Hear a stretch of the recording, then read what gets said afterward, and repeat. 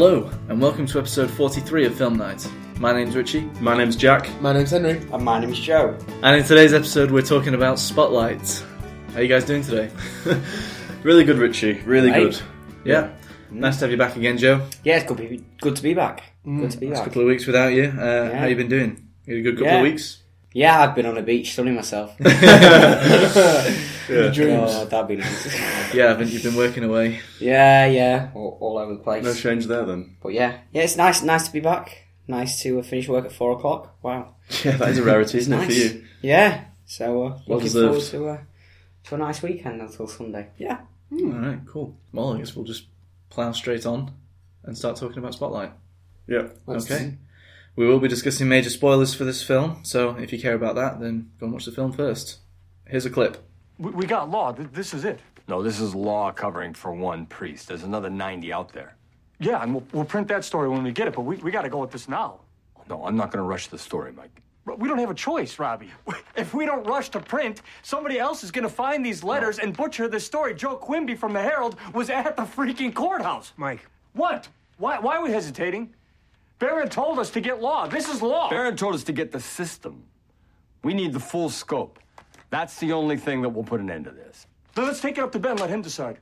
We'll take it to Ben when I say it's time. It's time, Robbie. It's time. They knew, and they let it happen. 2 kids. Okay? It could have been you. It could have been me. It could have been any of us.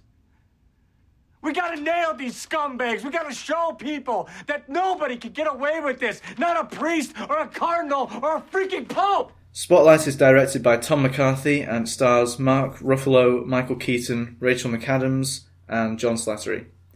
The synopsis is the true story of how the Boston Globe uncovered the massive scandal of child molestation and cover-up within the local Catholic archdiocese, shaking the entire Catholic Church to its core. What did you three think of Spotlight? I thought it was brilliant. Brilliant. Okay. Incredibly powerful. To the point of you coming out of the cinema and you have to have a few minutes to yourself and just try and process what you just watched. Yeah. Because it does really hit you. Especially the ending, the way, because it is a true story, and we've said in previous episodes about how the end. Yeah. Sometimes we don't like and maybe do certain things. No, this was a really good. But the way we captured that was just amazing. Preston, England was one of the cities. Yeah, Preston was on there. Among hundreds of others. Yeah, spotted Manchester on there as well. Yeah, I saw Manchester. London. Yeah, saw that. But no, we'll get on to the end a bit later. But the whole film was just brilliant from start to finish. It had me. I must admit, didn't know a lot about it going into it. No. Saw the trailer once or twice, but knew not a lot. Apart from the fact that it's a true story. Mm-hmm. But I think that's sort of helped me really because it allowed me to really get really sucked in by it, and I just thought it was just a brilliant film. Okay. Does anybody else want to weigh in? Joe? Yeah, I completely agree. I think it was really, really powerful, actually. It was... I sort of knew, and I'd heard about it, and I'd seen the trailers and things like that, and I'd kept hearing about it. I think I heard an interview on the radio a couple of weeks ago. And to watch it, it really does... It hits home, doesn't it? And I've read reports and things like that about things going on, but I didn't realise it dated back to 2001, 2002. I'd seen things in the newspaper recently, and I thought it was pretty current. I thought, okay, these things have been going on for years, but I didn't realise they released it in 2000 and whatever. I thought it was pretty current that they released it, and it broke. But yeah, I thought it was a great piece of cinema, and I thought the way they came about it, the way they did it, I thought was great. I thought they didn't try and make anything of it. They just literally just told the story, didn't they? Yeah. And it was great. Okay. Yeah, well, I concur, Joe, and Henry as well. I just thought, the word you used, Henry, is perfect. Powerful, very powerful, and engrossing as well. I was just completely engrossed with the story. It took me along, and it went into a lot of detail, which I liked. It was very, very meticulous, which had a strong effect on me as a viewer, personally. But yeah, just what the two of you said, it's very shocking, isn't it? This has been allowed to go on, not as if no one knew. So yeah, just and to see it on screen and see it play out as it did was I thought fantastic, and yeah, that's me. Okay, well, I'm going to bring a bit of controversy to the scene here because I actually felt a bit underwhelmed by the film. Yeah. Wow. Really? Yeah. I was speaking to Jack about this in the car, and he was saying what he's just said now. He really loved it and found it powerful. But seeing as I'd known that it's been very highly acclaimed and the film is up for awards, I feel like it was a bit underwhelming in that sense. I think the story is what's interesting here, and as you say, I was interested in all the shocking details that came up, but apart from those actual details being revealed and finding out that kind of information, I didn't find it that interesting, and I don't think it was very entertaining either. I would say that the story is really all it has going for it. Some of the acting was alright. It's not going to be entertaining, is it? I mean... Well, the whole Well, film... it is supposed to be shown in an entertaining way, really. I feel like it would work better as a documentary, really, rather than... Yeah, but I thought... But you said that, like, the story is all it has, but I thought the film was just a story. That's the whole film, wasn't it? Yeah, that's true. But that's why I feel like it would work better as a documentary. Why you thought it was a bit dull. Okay, fair point. And I think it maybe went on a bit long, and I found that the most powerful part of the film was, as you brought up, Henry, that final... the couple of sentences that were shown up, which I don't really think should be the case. I wouldn't say that was the most powerful bit for me. It certainly was very powerful and rounded it off nicely, but I just thought throughout, my eyes were wide open. I just couldn't believe what I was hearing. Yeah, I completely agree. I thought it was... I get where you're coming from, and maybe because the story was such a big part of it, maybe because it was about the story, which obviously it is, maybe that took away, and maybe that was the forefront, and it was the forefront, that the other things behind it, they didn't need to do much. No, but I think the whole much thing with it because it was there already. Yeah, but it's all about the process of finding the story, innit? It's not about. I mean, yes, of course, it is about the story. It's about the victims, the survivors, and the people that were affected by it. But the whole idea and the whole premise is this team, Spotlight, these 4 journalists who work so hard to break down a lot of barriers to get this story out there. And what you were saying about it being entertaining, Richie, the story isn't an entertaining one, is it really? No. So you're not going to portray it in a way, because if the film would have been like exciting or I think entertaining in the way that you're thinking is not really the same as what I'm thinking, because you could say the same about if we bring up Suffragette. I mean, that's not an entertaining story, but I found the film very entertaining. And I found the way it was done was entertaining. And I think what threw me with this also was just the writing, the dialogue. I didn't really like it. I found it to be really, I don't know what the word is. I don't really want to say unrealistic, but some of it was a bit tedious for me. But yeah, and I think I found a lot of it to be really over dramatic, which I think is not necessary. With a story like this. You see, well, I know a program that us three, me, you, and Joe have watched, The Newsroom. Yeah. Now, I gave up after 1 season because I just didn't like it. Mm-hmm. I thought it was. I'm not comparing it. I'm comparing it in the style, in the sense of the 2 media rooms, and there's a lot of hustle and bustle, and there's a lot of terms being used and thrown out there. And I'd say that this film, Spotlight, captures it much better than The Newsroom does, because The Newsroom, to me, is about the entertainment side of it, and that is too eye-rolly for me, and it's too cringy, and it's too unrealistic. The way that The Newsroom captures The Newsroom. Well, it's a good point, Henry, and you're right. Those are done in very different ways, and The Newsroom is way more on that kind of extreme side of eye-rolly moments. But I still definitely got it from this, and the dialogue did kind of wrong to me at a lot of the times. Going back to that point that you made about Suffragette and how you enjoyed it, and don't get me wrong, I feel like we're making me sound like I really enjoy. No, I'm not. Oppression against women. I do. But they had a lot more. I was upset that I wasn't enjoyed by the child rape. Sexual abuse. You weren't meant to enjoy it. But they had a lot more to go with. They had a lot more action that they could go with. They could go with the protest. They could go with all that. With this, they couldn't, could they? No. It was facts, and you couldn't, and it would be unrealistic. Well, I don't know if it would be unrealistic, but because them publishing the report was the end of the film, wasn't it? But to see protests going on outside and all that type of stuff.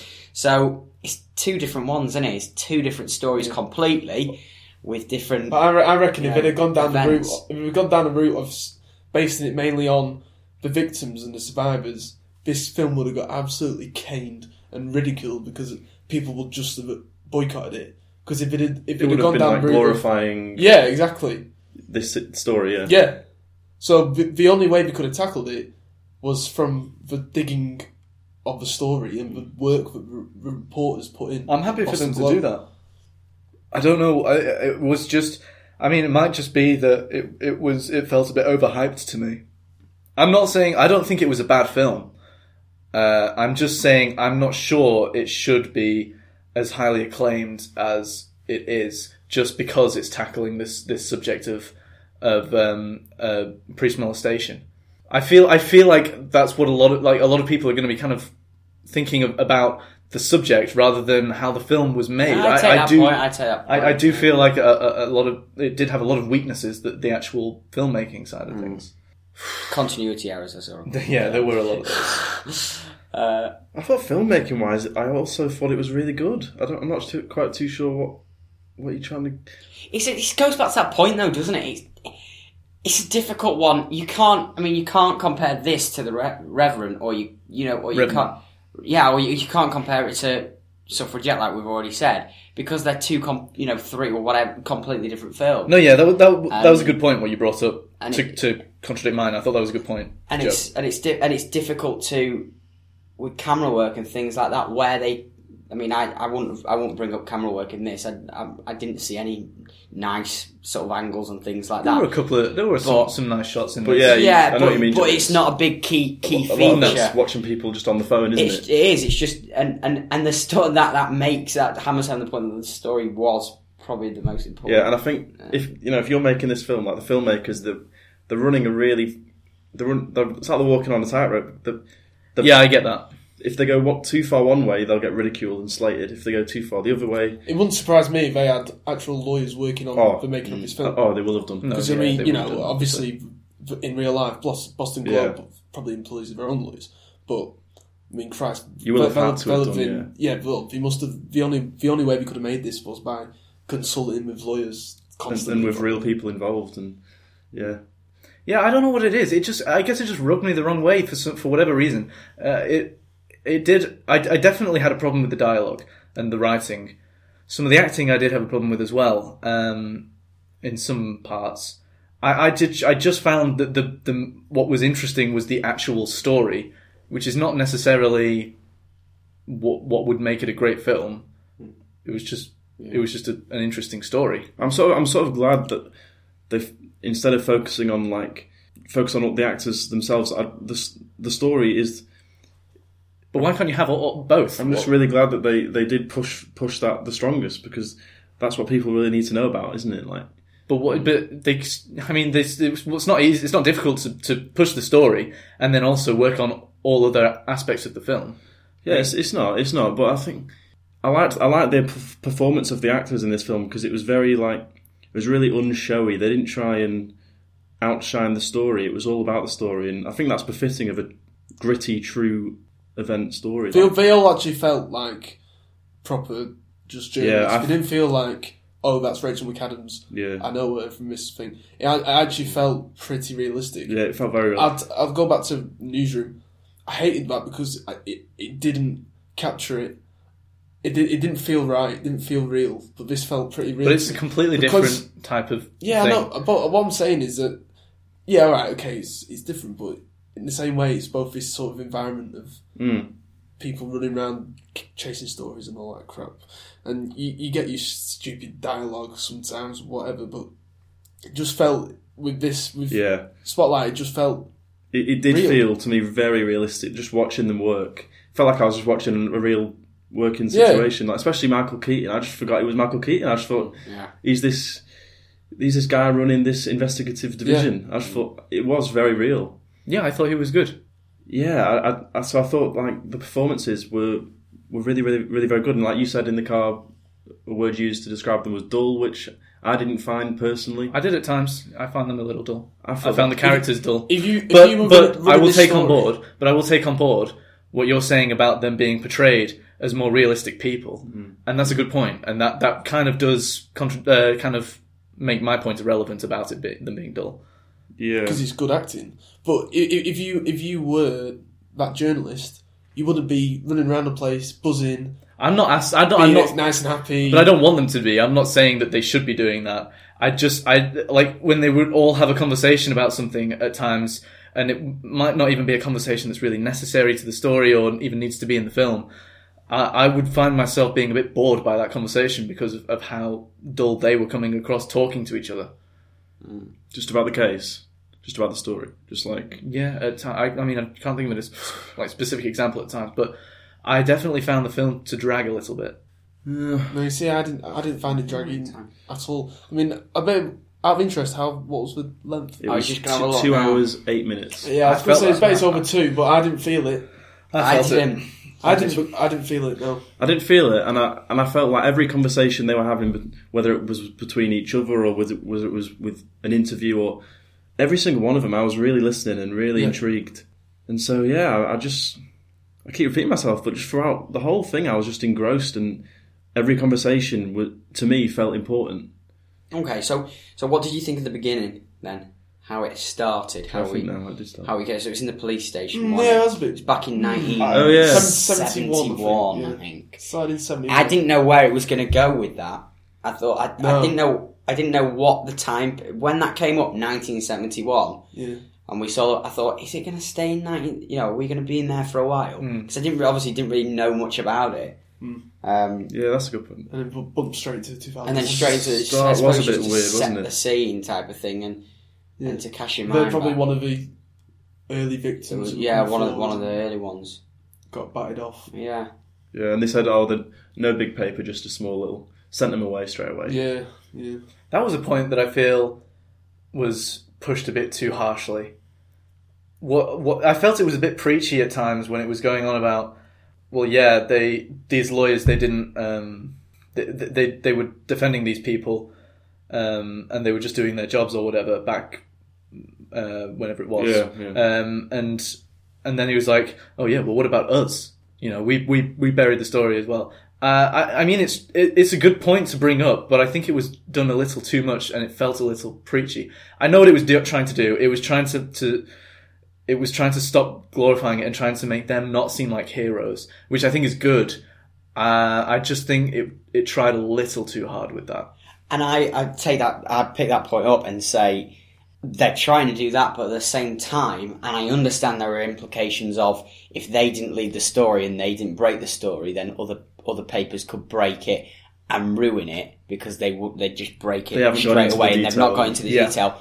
But they were so adamant that they wanted to break the story, to sell papers or whatever. So that's a bit of a contradiction in a way. But I think they wanted the main reason they wanted to break it is because they knew that they were the only 4 people that had the access, and that is the main point in it. So they were the only ones that could do it justice. Yeah. So it would have ruined the story. But I know what you're saying. No, it's all for sales, which was part of it, obviously. But, definitely. But no, I think. But that's not a bad thing about the film. Not at all. No, it's not. No, I'm saying that, but that's just kind of a point to be brought up. What you're talking about, the conflict of interest between the journalists and because we had Big Boss, didn't he? What's he called? I can't pronounce his fucking name. No, I can't. Liv Schreiber or something. Yeah, the guy. Obviously, he's the head boss now, and Marty Baron. That's his name. Boston Globe have been going through reshuffles, and because right at the start we were talking about cuts, and the Spotlight team were pretty anxious. They were under threat. They thought they were actually going to get the sack. Yeah, and then this story sort of almost gets put on the laps. Yeah, well, if it wasn't for Marty, they were running some other story. Yeah, and he said, "Look, guys, what do you think about this?" And he was like, "Oh, well, maybe, but we're doing this story." No, you should do this story. So if it wasn't for the big boss man, That's a bit that fascinated me though throughout this whole thing. Would it have been covered? The whole cover up. Or it probably would have, but not as soon. Sorry, Karen. What fascinated me about this whole film was the whole cover up operation and how big it was, and just how. I mean, we're seeing it in this country now, aren't we? With the Savile fallout. Yeah, same sort of thing. Except this operation and the people that are behind it and the big wigs for. It's unbelievable. In the suits that are playing this story down, and this is really happening. It's just it's the exact same thing. It's not a church; it's a TV corporation. Yeah, and the things they were saying about that priests would pick on kids from broken homes if they didn't have a father figure, if they were very poor and that. And then when we actually met some of them, they were saying, weren't they? It's like they saw the priest as a god figure. Yeah, that's how. I mean, to me, I can't actually comprehend that because I'm not really. Well, yeah, I mean, but then you just think about that, you can understand it. No, yeah, that's what I'm saying. Yeah, you can 100% you understand it, and it's like, yeah, how do you say no to God? I think was like. I thought the interviews with the victims were really good, and the but way again, we didn't go into overkill with them. No, it was just I enjoyed those parts. Yeah, and the way they were telling it from their side, you sort of really like, yeah, I can understand that. I can understand why you would go along with it, and then before you know it, it's out of control and you can't stop it. Oh yeah. So you can really, especially with the gay guy who she met in the coffee place. Yeah. Like the way he told his story was excellent. And, yeah, I thought that was very realistic. I really parts of it. You just completely you can believe everything, can't you? Yeah. You can see how they do it and why young children go along with it. Because you do when you're that age, you don't know any different. Exactly. And if you don't have someone at home to tell you otherwise. Yeah. And it's like the same with priest to them is like a celebrity for us or something. Yeah, It's this figurehead of the whole Boston community that people look up to. And he was saying, when the priest asked me to come and watch this game with me or something, and he was like, I feel so special. Because he picks this child out of everyone else. There was one moment of the film where I sort of realised how into it I was when, because obviously they're following each journalist, and they were following Rachel McAdams, and she was knocking houses around, just going, there's like a montage. And to her surprise, one of the priests answers the door. And she's like, oh my God, this is actually one of the priests. And she asks him like all these questions, and he starts willingly answering. Yeah. And I was like, oh, this is really good. Like, she's getting a massive scoop. Yeah. And all of a sudden, his sister comes and stops it, and you think, yeah. I was gutted. Now, what did you think of that? So we talked about the victims and going to the priest. Now, there was two ways I was thinking in my mind with this guy. I thought, A, he's old, and I will expand. And good observations. He may have some sort of dementia or Alzheimer's or something like that. Right. Or B, he completely thinks in the back of his mind, this is okay, that actually it's all right. No, it's just delusional. No, he knew that what he did. He said straight away. Well, he knew what he did, but he didn't hold back by saying it. But he didn't hold back by saying it. You can see Rachel McAdams was pretty shocked when she opened the door, and then she sort of on the hoof decided to ask him this question, and he said, "Oh yeah, well, yeah, I did, yeah. I didn't rape anyone, but yeah, I touched a kid." And he said, I had no satisfaction. But then that's him said, justifying it for himself. Yeah, so him thinking it's okay what he's done. Because he knows of this community of other priests that are doing it. It's just part of their fabric, isn't it? I guess, yeah. And then he said, to further what you were saying, Joe, he then said, oh yeah, I was raped myself. So I thought we were going to get further into it. I thought we were going to get cases from the 50s and the 40s about priests being raped. That was the bit where he was cut off, and I was like, no. Exactly. So that's something I would say. I wish they did explore a bit more. Yeah, but it's good that they sort of. But it was a little too short, wasn't it? Possibly, but like it just gives you that, and then to get that reaction from me is quite good. I think. I want to know more, but I can't. Like, that's quite good, isn't it? I feel like I don't think it does, because it opens doors. What that priest said opens doors for the case, doesn't it? I mean, we could have a Spotlight 2 on our hands here. We're just focused. Yeah, I guess that's a good point.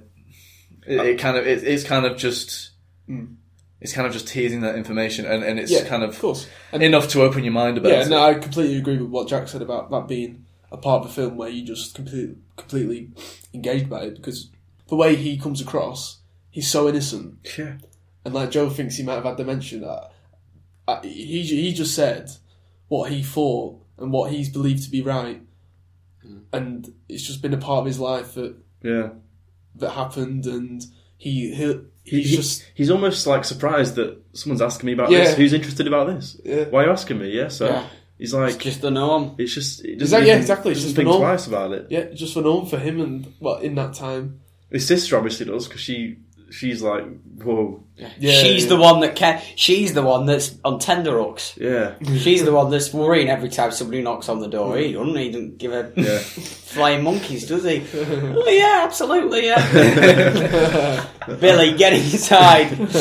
You don't know what you're doing, Billy. Billy. No, yeah, yeah. I guess, At the time, I was thinking I would have liked that to be explored more, but from what you just said, yeah, I guess that makes sense, and I can accept that. I think what I just loved a lot about the whole film was just that it knew how strong this story is and how strong the source material is. So it just went with that. You know, this is really powerful stuff. Let's just go with the story. Forget any cliches about film. Let's just go with the story. It's not cliches about film though, but it was just some of the acting I didn't really like, and the writing. I felt like it did have cliches in its writing style. I'll tell you how I like the four main spotlight team, but I wasn't too keen on the thing that's I keep thinking about, and it's bugged me since it happened, was Mark Ruffalo's speech at the end. What, when he got really upset and got really over dramatic with it. See, I really like that scene. I didn't. I found it to be way too over the top. Much, possibly too much. I feel like it's trying to. I don't know. It's like it doesn't feel like the story is enough, and it needs to. Yeah, I thought he was going to say bring that up too much. Bring it up and get the audience at the edge of their seat, and it's trying to do that with shouting, and I don't think that was the right approach. I suppose in his defence, he works so hard on it. If you'd have worked that hard on the story, and he's sort of become and he's become attached to it. I get that, but I think it was so overdramatic that I was almost expecting him to reveal that he had been raped as well. Well, that's how overdramatic that he. Yeah, exactly. That's how overdramatic he was being with it. I just thought it was too much.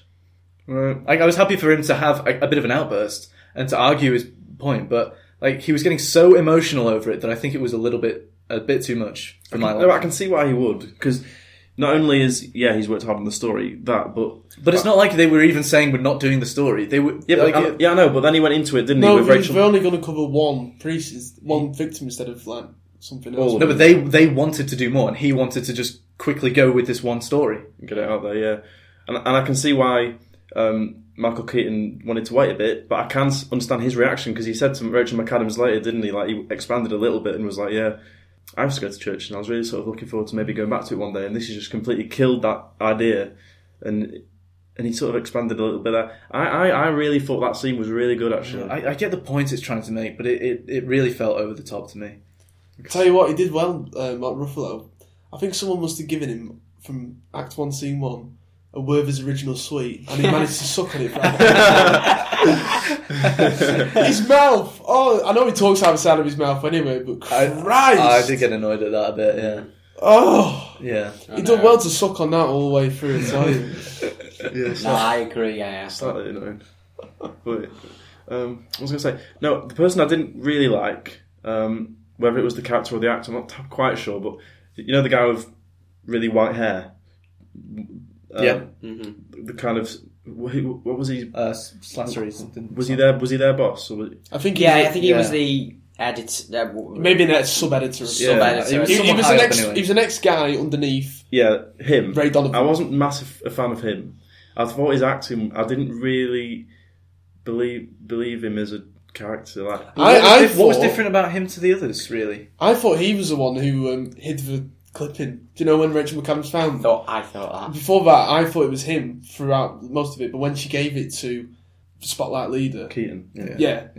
I realised then that because he's just said... I think what it was about him was, like, we've mentioned, like, the main Spotlight team was so realistic, and it felt like I was watching an actual working office, but with him, I was looking at an actor, and I've just heard the lines off the script. I don't think I felt like that. I just don't... No. Fair enough. I just wasn't a massive fan of him. He did fine, but I guess looking at him and then you look at the others... I thought he was the one that... I thought he was part of the cover-up for That's it for quite a while. Right, you thought, yeah. Until because whenever they could have gone down that way. Because you know when he went round to Mark Ruffalo's with the pizza, and then he comes out with a comment, and then Mark Ruffalo looks at him weirdly, like what we just said. Yeah. And I thought, Yes. even then I was thinking, all right. So they're just he definitely knows something. They're just trying to give you a bit of a red herring there. Yeah. And then, Yeah, sorry. no, Well, I did think there was maybe a tad too many characters in it to an extent. Not the main team and You mean like the victims, the I mean, priests? not necessarily. the whole I know, but I don't necessarily mean the victims or the priests. I mean just the other ones. Just some of the other some of the side characters, some of the lawyers, maybe the I've seen him in things and I can't remember his name, the actor's name. The guy that's got a dull face, like a grumpy face. I don't know, there were definitely characters that appeared once every so often, and it was like I was supposed to remember who they were. And I didn't, like that's what I felt. The guy the guy he had a drink with near the end. Him. Exactly, I didn't know who he was for the life of me. Yeah, me neither. They could have done a Big Short. Who was that? What was that? No, not me. I'm silent. I did hear something. It wasn't me though. They could have done a Big Short thing where you'd put in a little thing of a name like underneath, like every time we pop up, maybe. Do you know how we did it? They kept popping up. Maybe. Yeah, but that would have. Well, I mean, if that would have had to have kind of changed the style of it a bit if they'd done that. But they could have done that. It did get quite confusing in that sense. I got really pretty confused because the guy that he was having a drink with at the end was in the college with him or the school with him. And then the guy that he did the circle, the guy, his mate that circled the names at the end, I sort of got who he was. No, I knew who he was, but I was just a little bit. The whole school thing. The whole school thing, and when he met the ice hockey guy, who had also been molested on the ice hockey team. Yeah, well, we supposed to just presume that all these four knew each other from their college. I guess it was a bit too much, all of that. Just a little bit too much. Yeah.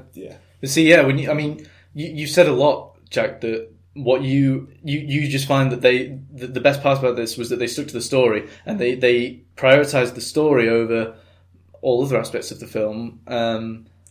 But when it comes down to something like that, then that causes an issue. Yeah, that is an issue, and I'll But when you say something like that just kind of makes me feel like, well, then why wouldn't it have just been a documentary if all they care about is the story?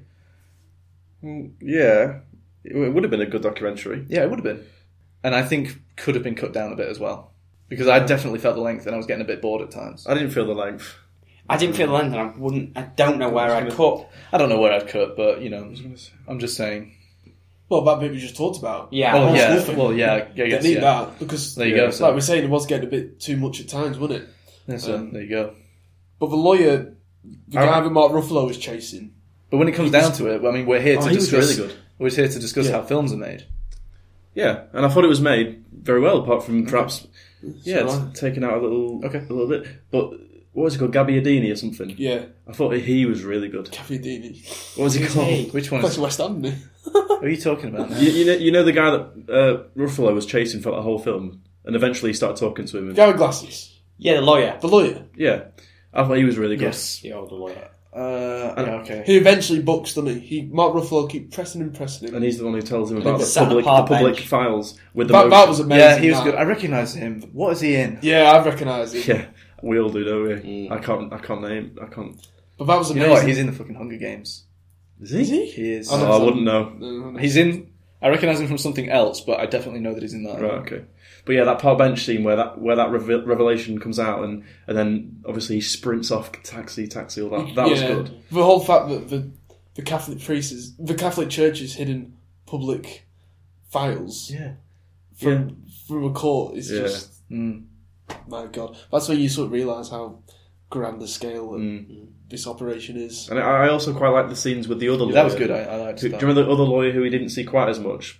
They had a couple of meetings with him, and he kept saying, "I can't talk about in this." in his big office. And he started off like quite a nice guy, but then he obviously turned and snapped a bit when they kept pressuring him. And then he said that line of, "Look, there's two stories here. We could do one on you as well." Oh, Eric. Yeah. I didn't like it. He was slimy, wasn't he? Well, he was slimy, but I thought that was why. No, I don't think it's realistic. And but I think you're not supposed to really like him, are you? Because he starts out being well, I think after it switches, he starts out being a mate, and then he brings up about how he already tried to tell you about this. Yeah. And then you're supposed to kind of do a double take. Yeah. That was something that just kept on happening, though, wasn't it? Like they just every time they tried to press someone, they just went, "Yeah, we tried to give you this information 5 years ago. I'm not fucking giving it to you now." But that's what what's he called? What's he called? Mark Ruffalo. No, the other one. Oh, glasses guy, main guy. Marty Boring, is it? Marty, the boss guy. Baron. Yeah. When he sits down for the drink with the bloke who we don't really know who he is, but we're just supposed to presume that he's a bigwig lawyer or something. He says a line of, "Oh, is it going to happen again where someone gets so close and the big guy comes and leans on his shoulder and says, stop it now." Yeah. Or something like that. That was very bad paraphrasing. Yeah. But, yeah, that's what you're saying, isn't it? It seems to have happened that if he gets so close to someone getting a statement out there or getting a piece of information, and some guy in a suit will come over and say, "No, Sonny," and then they're back to square one, aren't they? Well, that is that is what happened. But what I was talking about mostly is that it was just that specific example of when they actually get down to someone and pressure them enough, they come out and say, "I've already tried to tell you this 5 years ago."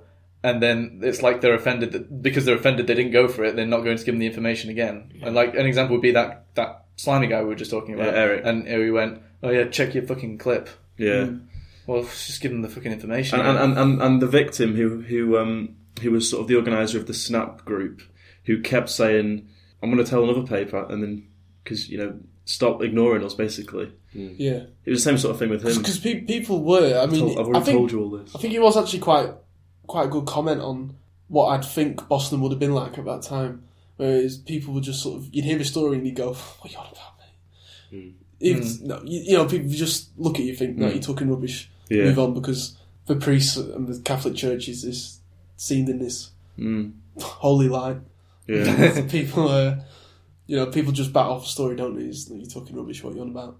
Yeah, and considering quite a lot of people during the time were Catholic. Yeah, it's like he said. Someone said, I can't remember who it was, but said, "Look, you're absolutely right to chase this story, but this city, they need the church right now, or they really need God right now, or something." What was it like? After yeah, that was it. They need the church right now, which I think is a good point to bring up. But the way they brought it up was like he was just dodgy as fuck. Whereas I think they could have argued that that's actually a good point to bring up, considering the time that it was. Yeah. And that brings up another point that which I found odd. I don't know if it's like I didn't like it. It's just odd. Was their reactions to 9/11? They seem to gloss over that. Yeah. I feel like I could have done. I mean, I know that that's not what the story's about.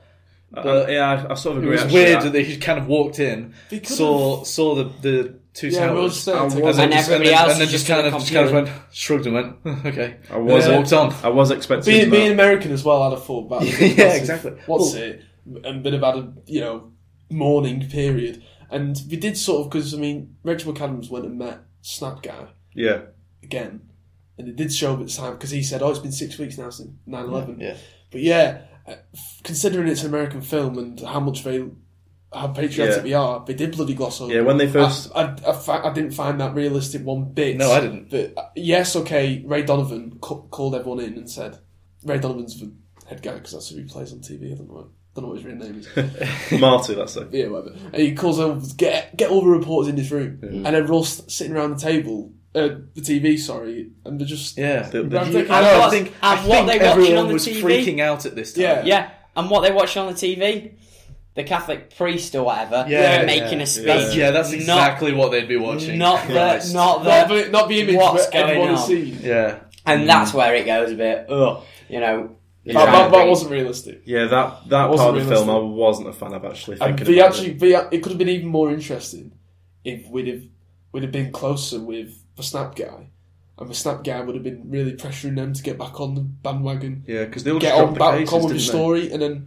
it sort of showed time passing by, saying, "Oh, he had to say it's been 6 weeks." That was all over too quick. Yeah. It was like the next scene as well. It was. It's 6 weeks ago, and then it's Christmas, and then it's New Year, and then the story's out. Yeah, it literally was the next scene. When they first showed those 9/11 moments, I was expecting to be sat there for a good 10-15 minutes and have that sort of play out a bit.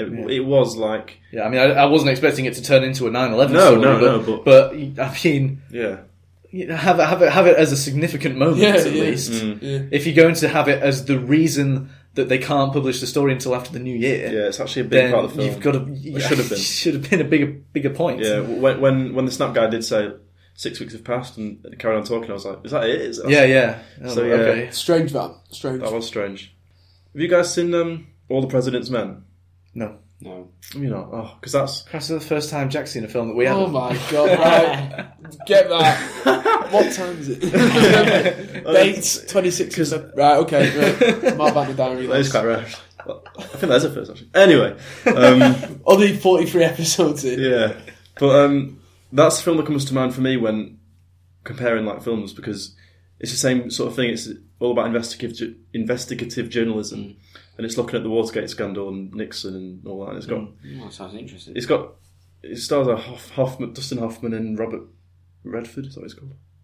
Yeah, there is someone called Robert Redford. Yeah, him. Yeah, they're the two. Okay. They're the two journalists. Instead of 4, it's 2. It's the same sort of thing, and it goes off them trying to get all these big scoops, and they try and expose the story, which is what this was like. And I loved that film. And this one is getting the same sort of feeling out of me. I think they're on a. I put it on the same level as that.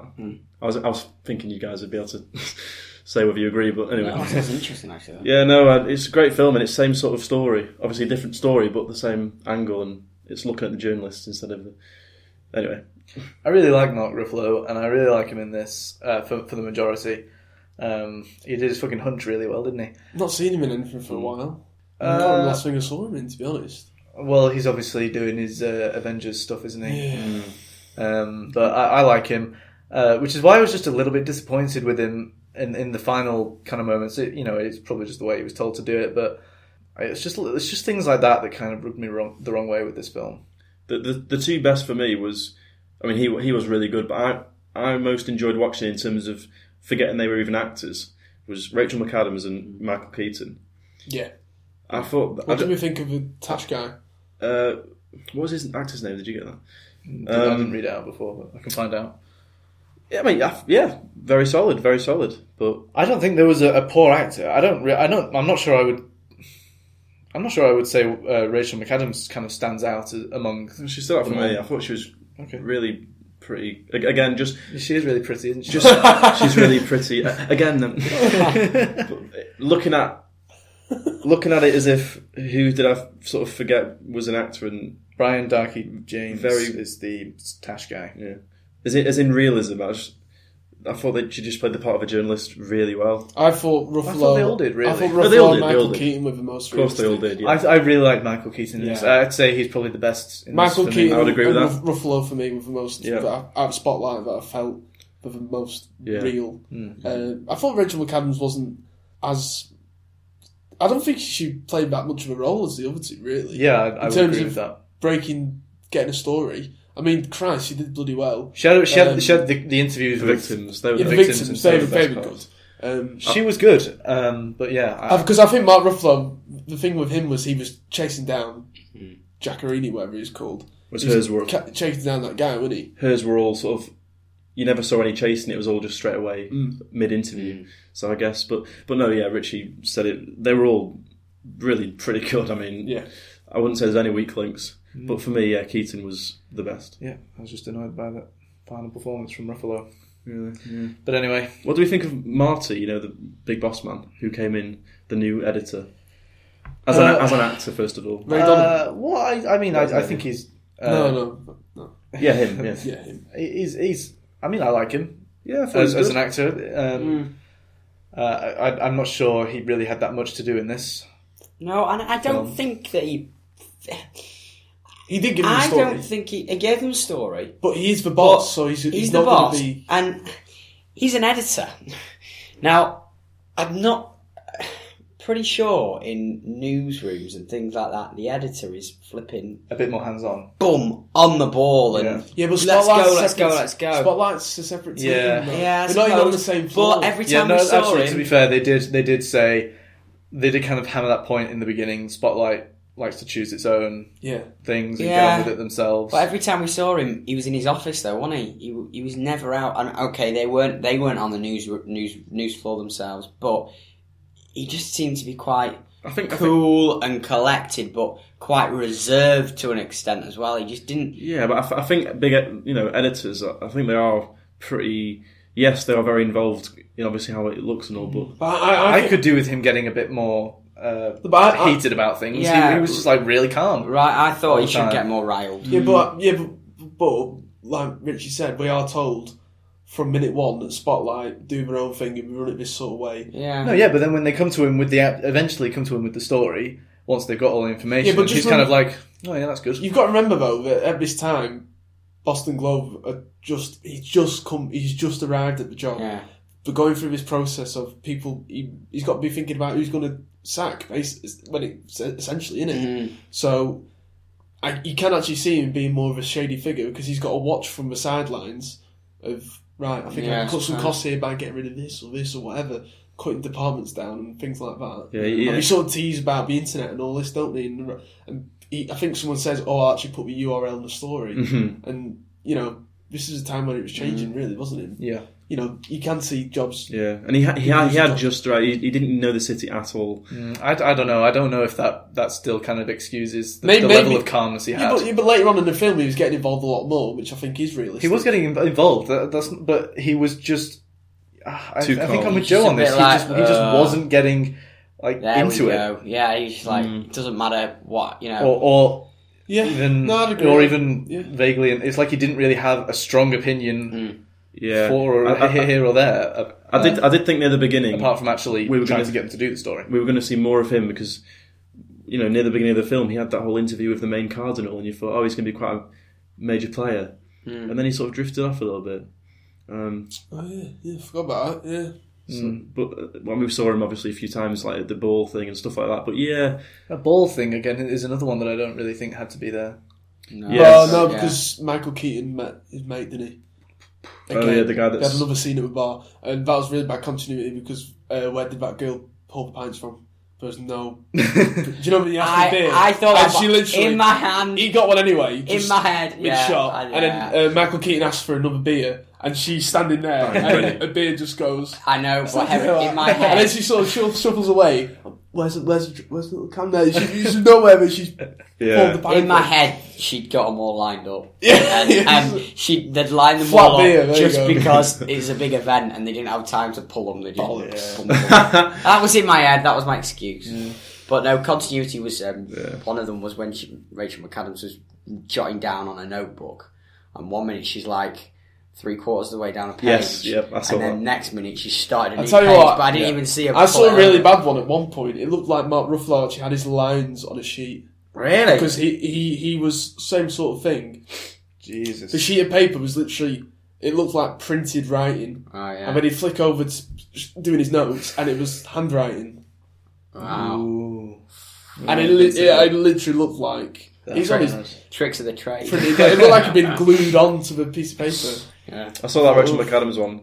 I didn't see how Rachel. There was one when she was speaking to Eric, the slimy lawyer, and she'd be writing, and then she'd be down here. Yeah. You must be good at shorthand. Anyway, she's got about 200 words a minute. Anyway, we're really getting on in time, lads. So, is there anything anyone wants to quickly bring up before we move on? I think we've covered it. I think we've pretty much we gone over it. We mentioned the very end at the beginning, so didn't we? You what, mate? We mentioned the very end at the beginning, I think Spotlight, I'm proud of our job that we covered here, guys. We've done a good job here. Yeah. Take it to press. Yeah. All right, let's move on to favourite scenes then. Jack, you got one? I'm going to go with the park bench scene with, I keep saying Gabbiadini, I don't know what his name was. You know, I know who you mean. Yeah. Giacorini. Yeah. When he reveals to Mark Ruffalo that these are actually public files and they could have been accessed, but the church has actually taken them out of a court. Yeah, that was brilliant. And it was just a brilliant scene. And then I thought he was acted very well because there was a lot of dialogue in that and he got it out really clearly. And even though he was saying it quick, I heard it all and it was really good. And then, he has to go back into court and then Mark runs off and sorts it all out. So for me, there's a lot of great scenes in this film, it must be said, but I'll go with that one. All right. Woody? That is a good scene. I did enjoy that one. For me, it's the victims. So the Rachel McAdams interviews with both Joe and Patrick, I think they were called. And they were just brilliantly acted. you were really sucked in at that moment. Well shot as well, actually. But we kept bumping from one to another, and it was like they're finishing each other's sentences. So it sort of shows, how similar the cases were, and you sort of start to think, well, these aren't the only two.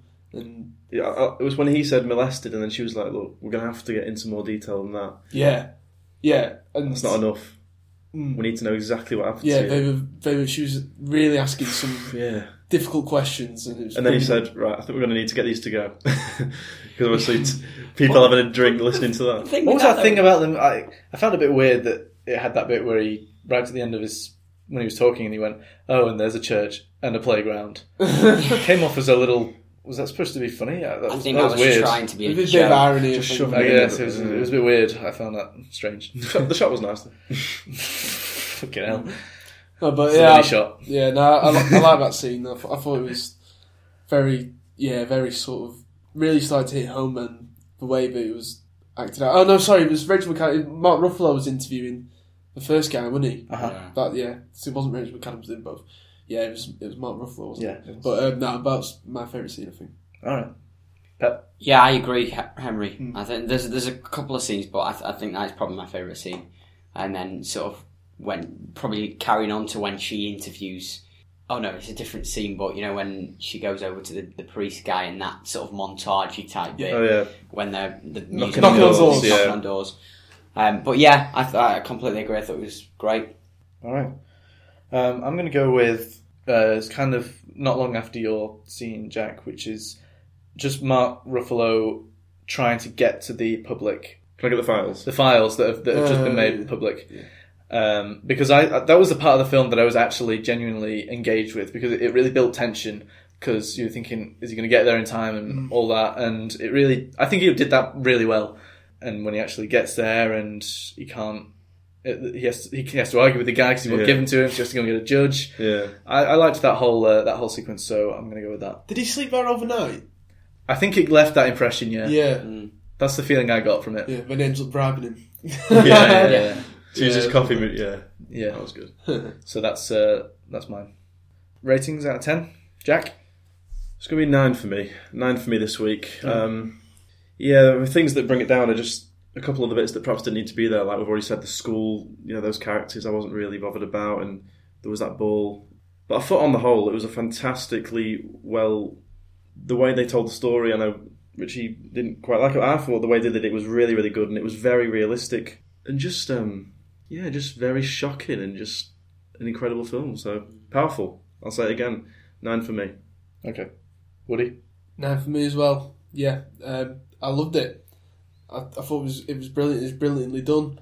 Yes, there's a few things that we discussed that we didn't like. Continuity errors. Yeah, a few of them. But I think on the whole, it was.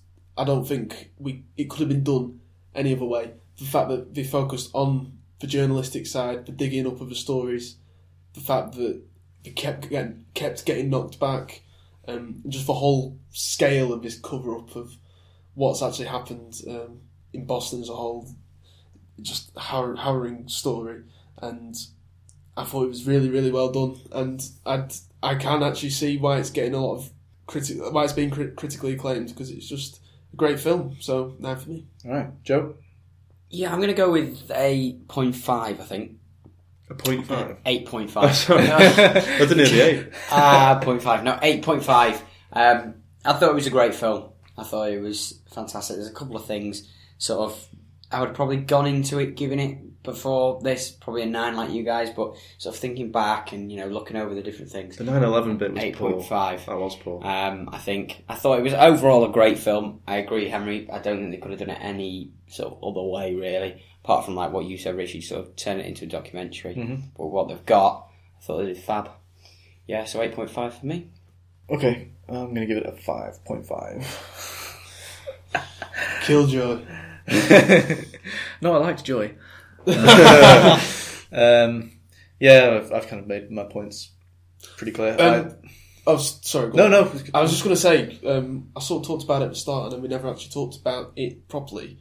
The ending. Yeah. The end sequence. You mean with the sentences? Credits. Yeah. Just, what did we think of it? Just excellent. Well, like I said before, I felt that was the most powerful part of the film for me. Yeah.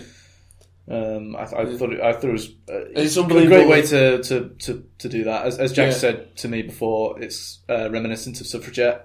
I think the reason it's such a good way to do it is because it has got so many cities and towns listed. It'll hit everyone hard. It makes it more relatable. Everyone will see somewhere that's close to them.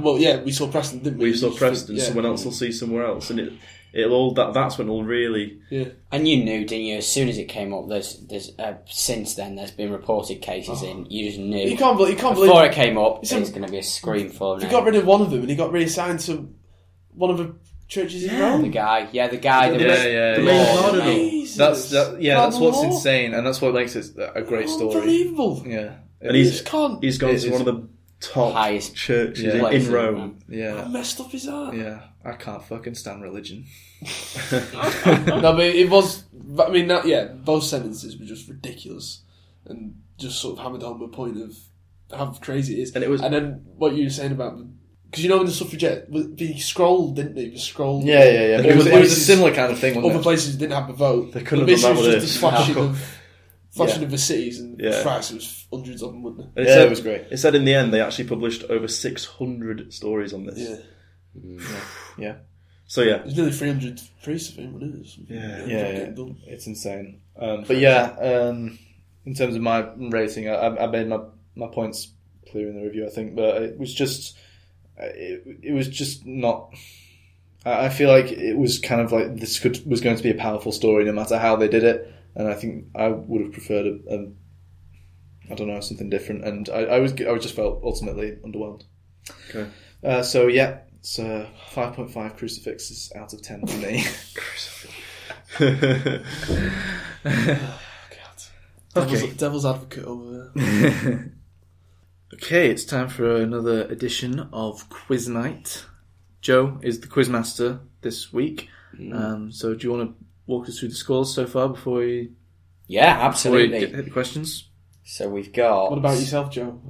How are you doing so far on the... Start with me. I've got 0. Jack is in the lead. Yep. 3, yeah. 3 points, and both Richie and Henry have got 2 points. Yeah. And I'm on 0, yes. Alright, so hit us with the first question, Joe. Alright, number 1. What percentage of the Boston Globe readers were Catholic? Oh, shit. Right. Jack, you got it? Yeah. Well, I've got my answer. Yeah. Yep. Henry, Richie, Fab. Yeah, number 2. What was the name of the victim group? And what does it mean? Oh, no, I can't remember this. Is it half a point for each? Yeah, half a point for each. Sorted? Yeah, okay, whatever. I'm ready. Yeah.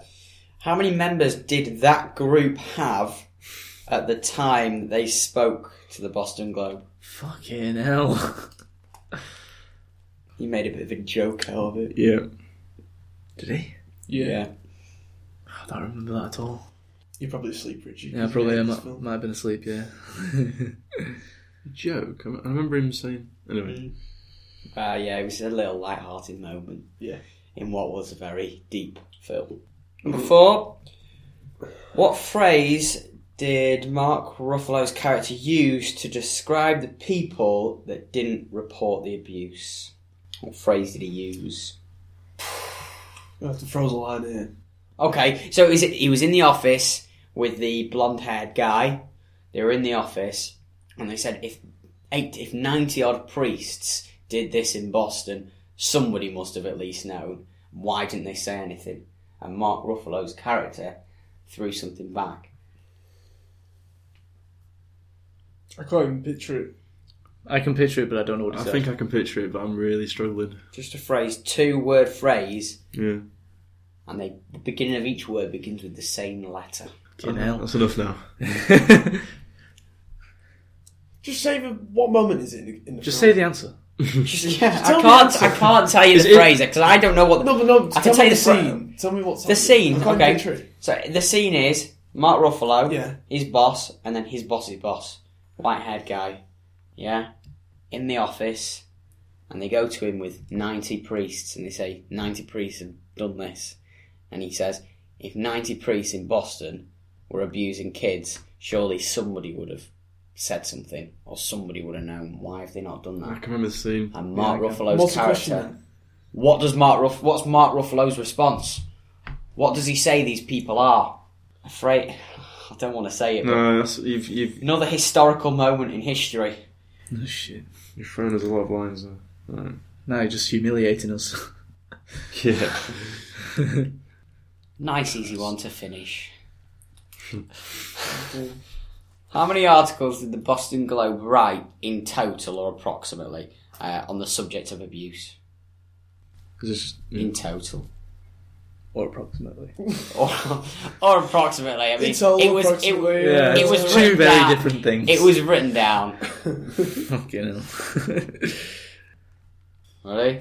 Yeah. Alright, number one. What percentage of Boston Globe readers were Catholic? Jack. Was it 51%?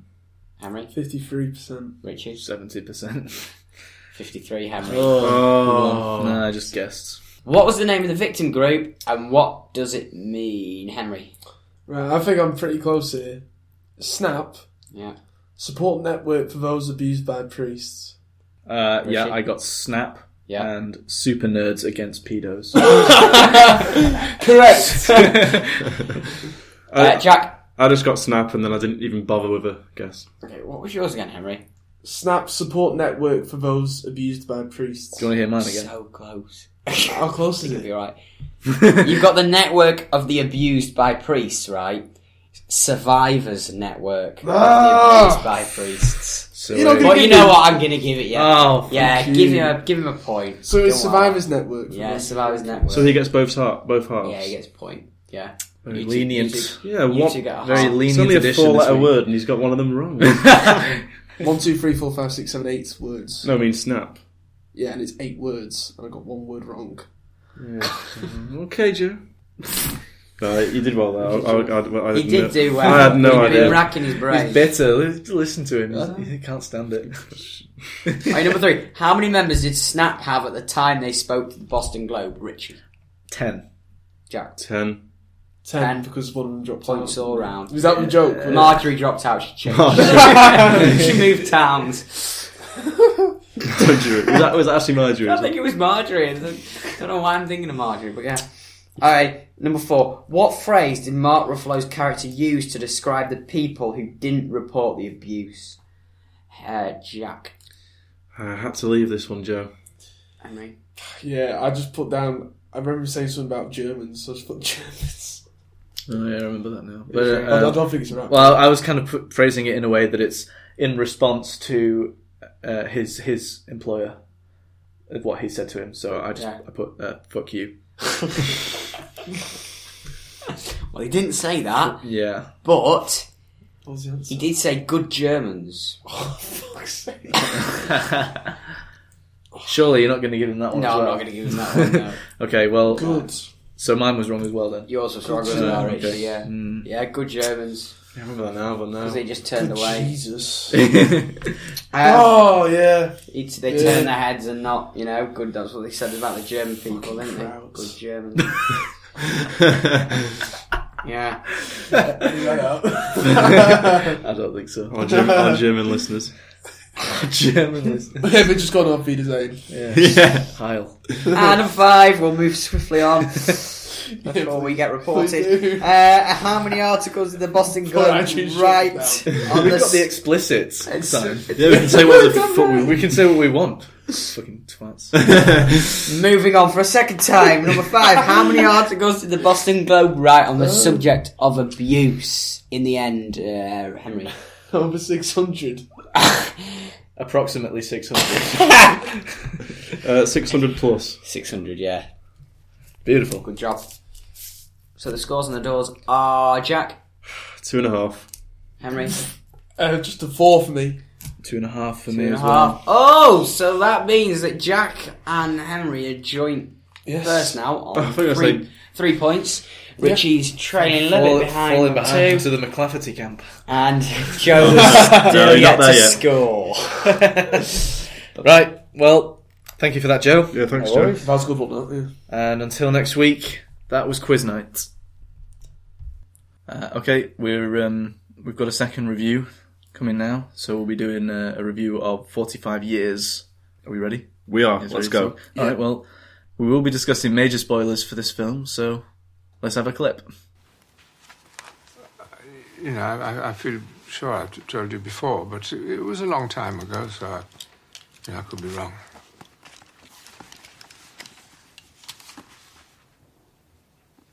Okay, go on. Yeah. I was her next of kin.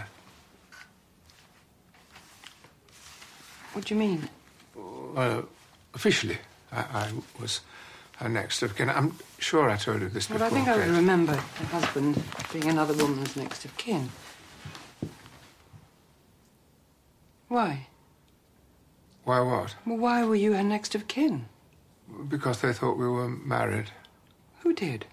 The authorities, people. What made them think that? We told them we were. 45 Years is directed by Andrew Haigh, and it stars Charlotte Rampling, Tom Courtenay, Geraldine James, Dolly Wells, and David Sibley. The synopsis is: a married couple preparing to celebrate their wedding anniversary receive shattering news that promises to forever change the course of their lives. What did you two think of 45 Years? I gotta say, I thought it was brilliant. Really good film. I loved it from start to end. It was one of those films where I was hanging off every word that was said. It was a very intimate film. And the way it was done, like the atmosphere of the film, you know, it was very... it wasn't that. That wasn't what I was going to say. It was... the atmosphere of the film, the way it was done, it was very quiet. And so all the dialogue scenes, it just felt... I'll repeat what I said before. I was hanging off every word that was said. And I think that's because, unless there's two of them were talking, it was very... There wasn't a lot of dialogue, was there, in the film? Yeah, I'd say there was quite a lot of dialogue, actually. I'd say there was. I mean, like... Okay, between the two of them, but it wasn't like... You mean it wasn't plot-driven?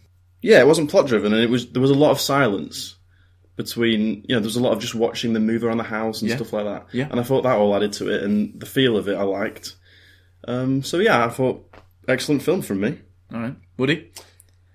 Yeah. I did... Yeah, I liked it, but I don't think it was excellent. I think the first thing I said to you, Richie, was that it felt like half a film. I understand that it was all supposed to do this, the whole week of finding out about the news about his wife, his ex-girlfriend, finding a body after all 50 years or something, but... Yeah. I don't know, I just felt it was... I thought it was going to be right. It's a slow burner, and it was going to build up to something, and it never built up to what I thought it was going to build up to.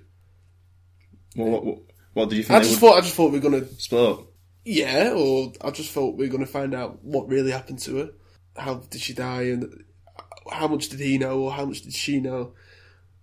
And they seemed to build up a lot of tension, and I felt that it was heading towards that way. But they both, Charlotte Rampling and what's he called? Tom Courtenay. Courtenay, both had things to hide, but then It never came out.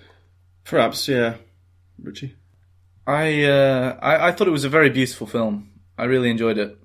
I have to say I'm not sure I would agree that it's half a film. I think the whole point of it is that it kind of ends up with them back where they started. Yeah. And it's really just about it's showing how you've got this strong relationship for 45 years, and then something as small as, I mean, it's not small, but something that's happened before they'd even met is what's nearly caused them to for the relationship to completely be destroyed. It just shows the fragility that you can have. Yeah, no, I in that understand relationship. that. It's just I feel like it shows proper realism in the way it shows that building, and I really enjoyed watching the relationship, how the relationship worked in this 1 week. Yeah. The word that I've felt throughout is I felt really uneasy. Yeah. And I thought it was great at making you feel that way, and how the scenes were sort of structured and how they set up the scene. It really was, like you said, tense. And yeah, I just felt like at any moment there was going to be another bombshell dropped, or it would be, tipped over the edge, and that sort of didn't really come, which sort of made me feel uneasy throughout, because that feeling of uneasiness was never it never hit a wall where I could sort of feel like it was going to be okay. It constantly felt like something's going to happen here, but it didn't really. Nothing massively happened. Well, that's exactly how you're supposed to feel. That's how they're going to feel throughout the rest of their relationship. And I'm saying that's a positive about the film. Yeah, I think it's a really kind of scary film when you think about it. Yeah, it was actually quite a lot. It was like, it was 45 years they've been married. The whole relationship's built on a lie, isn't it? Yeah. But he's never. What I did like was just straight away Monday, bang, started. They didn't piss about with a backstory. No. It was just this couple in the countryside, and he gets the letter.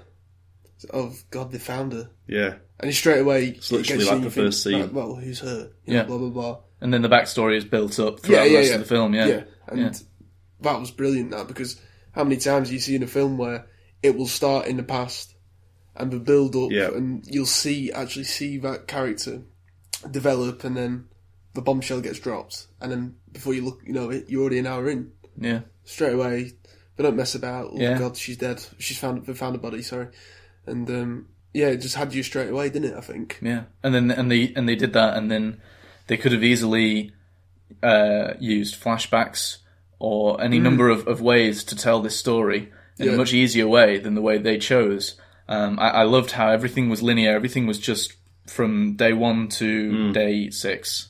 It was it really helped you kind of tackle this situation with them. Yeah, and it helped you just focus on the story. It wasn't like trying to send you back years ago. It was just, this has happened and this is them dealing with it. And it was really easy to focus on. It was a very crystal clear film from start to finish. It was, there was nothing that you really had to work out too much. It was all sort of in front of you, and it was just watching them deal with it. And it's just being, what was the woman's name, the character's name? Or the actress's name? Charlotte Rampling. Right. It was just being Charlotte Rampling. The film is definitely more focused on her and her discovering everything. So you're learning all this with her. So you're just kind of in that together. Yeah, and she's trying her hardest to get information out of her husband, but he's not budging, is he? I thought at the start, he's had this, was it a bypass that he said he had? Yeah. So he's not his memory's not what it used to be, and he struggles sort of putting sentences together and all that sort of thing. But he still remembers things, doesn't he? And he still remembers the little details that he had even before their relationship started. I loved how he articulated his memories, just lying in bed, and he would just, be talking about a particular walk they went on or what happened, and I thought it was really, really nice just watching him talk about this amazing memory that he had. I thought it was really quite touching, those scenes, and she, she can't really do much else but just lie back with him and listen, and she's trying to stay positive about it at first, and trying to say, okay, well, this has happened. There's nothing we can do about it. I'd like you to talk to me about it, and I love how that transgresses, and then just kind of she learns more and more, and the more she learns, the more she realizes she doesn't want to know. Yeah. She gets really sick of it, doesn't she? Oh yeah. And there's one line which really sort of near the beginning. He's just told her about, I was her next of kin on the sofa, and she's like, well, I can't be cross, can I? Because it was before we met. Yeah. And then there was that still, and then she just walks off. Yeah. And he's left to sort of contemplate that. So yeah, and also the way she was acting, and as a viewer, you're watching her respond to all this that's going on. You're sort of thinking, how would I feel? It's making you think what you would do in this situation. If you'd been married to someone that long and then this was revealed to you, how would you take it? So, I think, or even if you were in his shoes, the same thing. So I thought, as a viewer, it really just had me hooked. Yeah, it was a really amazing way that they told the story, I thought. And the fact that for all this time, she knew that something had happened. She knew that he'd had a previous relationship, but he just never brought her up. So it was always this sort of, you can imagine it being like an elephant in the room sort of thing, where we both know, but we're too scared to sort of bring it up and talk about it. Yeah, but there's no need to, either. No, because it's in the past, but now it's kind of brought up. It's in the past, so it stays there. Yeah, that's his. Yeah, exactly. Rationale, isn't it? Yeah, but now it's been brought up as something to deal with. It can't be avoided. Yeah, and it just so easily breaks them apart. Yeah, and perhaps before this, because like I say, because it's an elephant in the room, there's a lot of mystery surrounding it, and they don't really talk about it. Perhaps because of that, she doesn't quite realise how much he cared for her. But when this is revealed, he's really in bits, isn't he? And he's contemplating going to Switzerland, and all these memories are coming back. And perhaps she realises, wow, he really did love this girl. Yeah, because if you're Charlotte Rampant, you'd probably be thinking to yourself, "All right, the news has been delivered." You think that Tom Courtney. What's the character Jeff. name? Jeff. That was it. I can't remember her name though. It's really annoying me.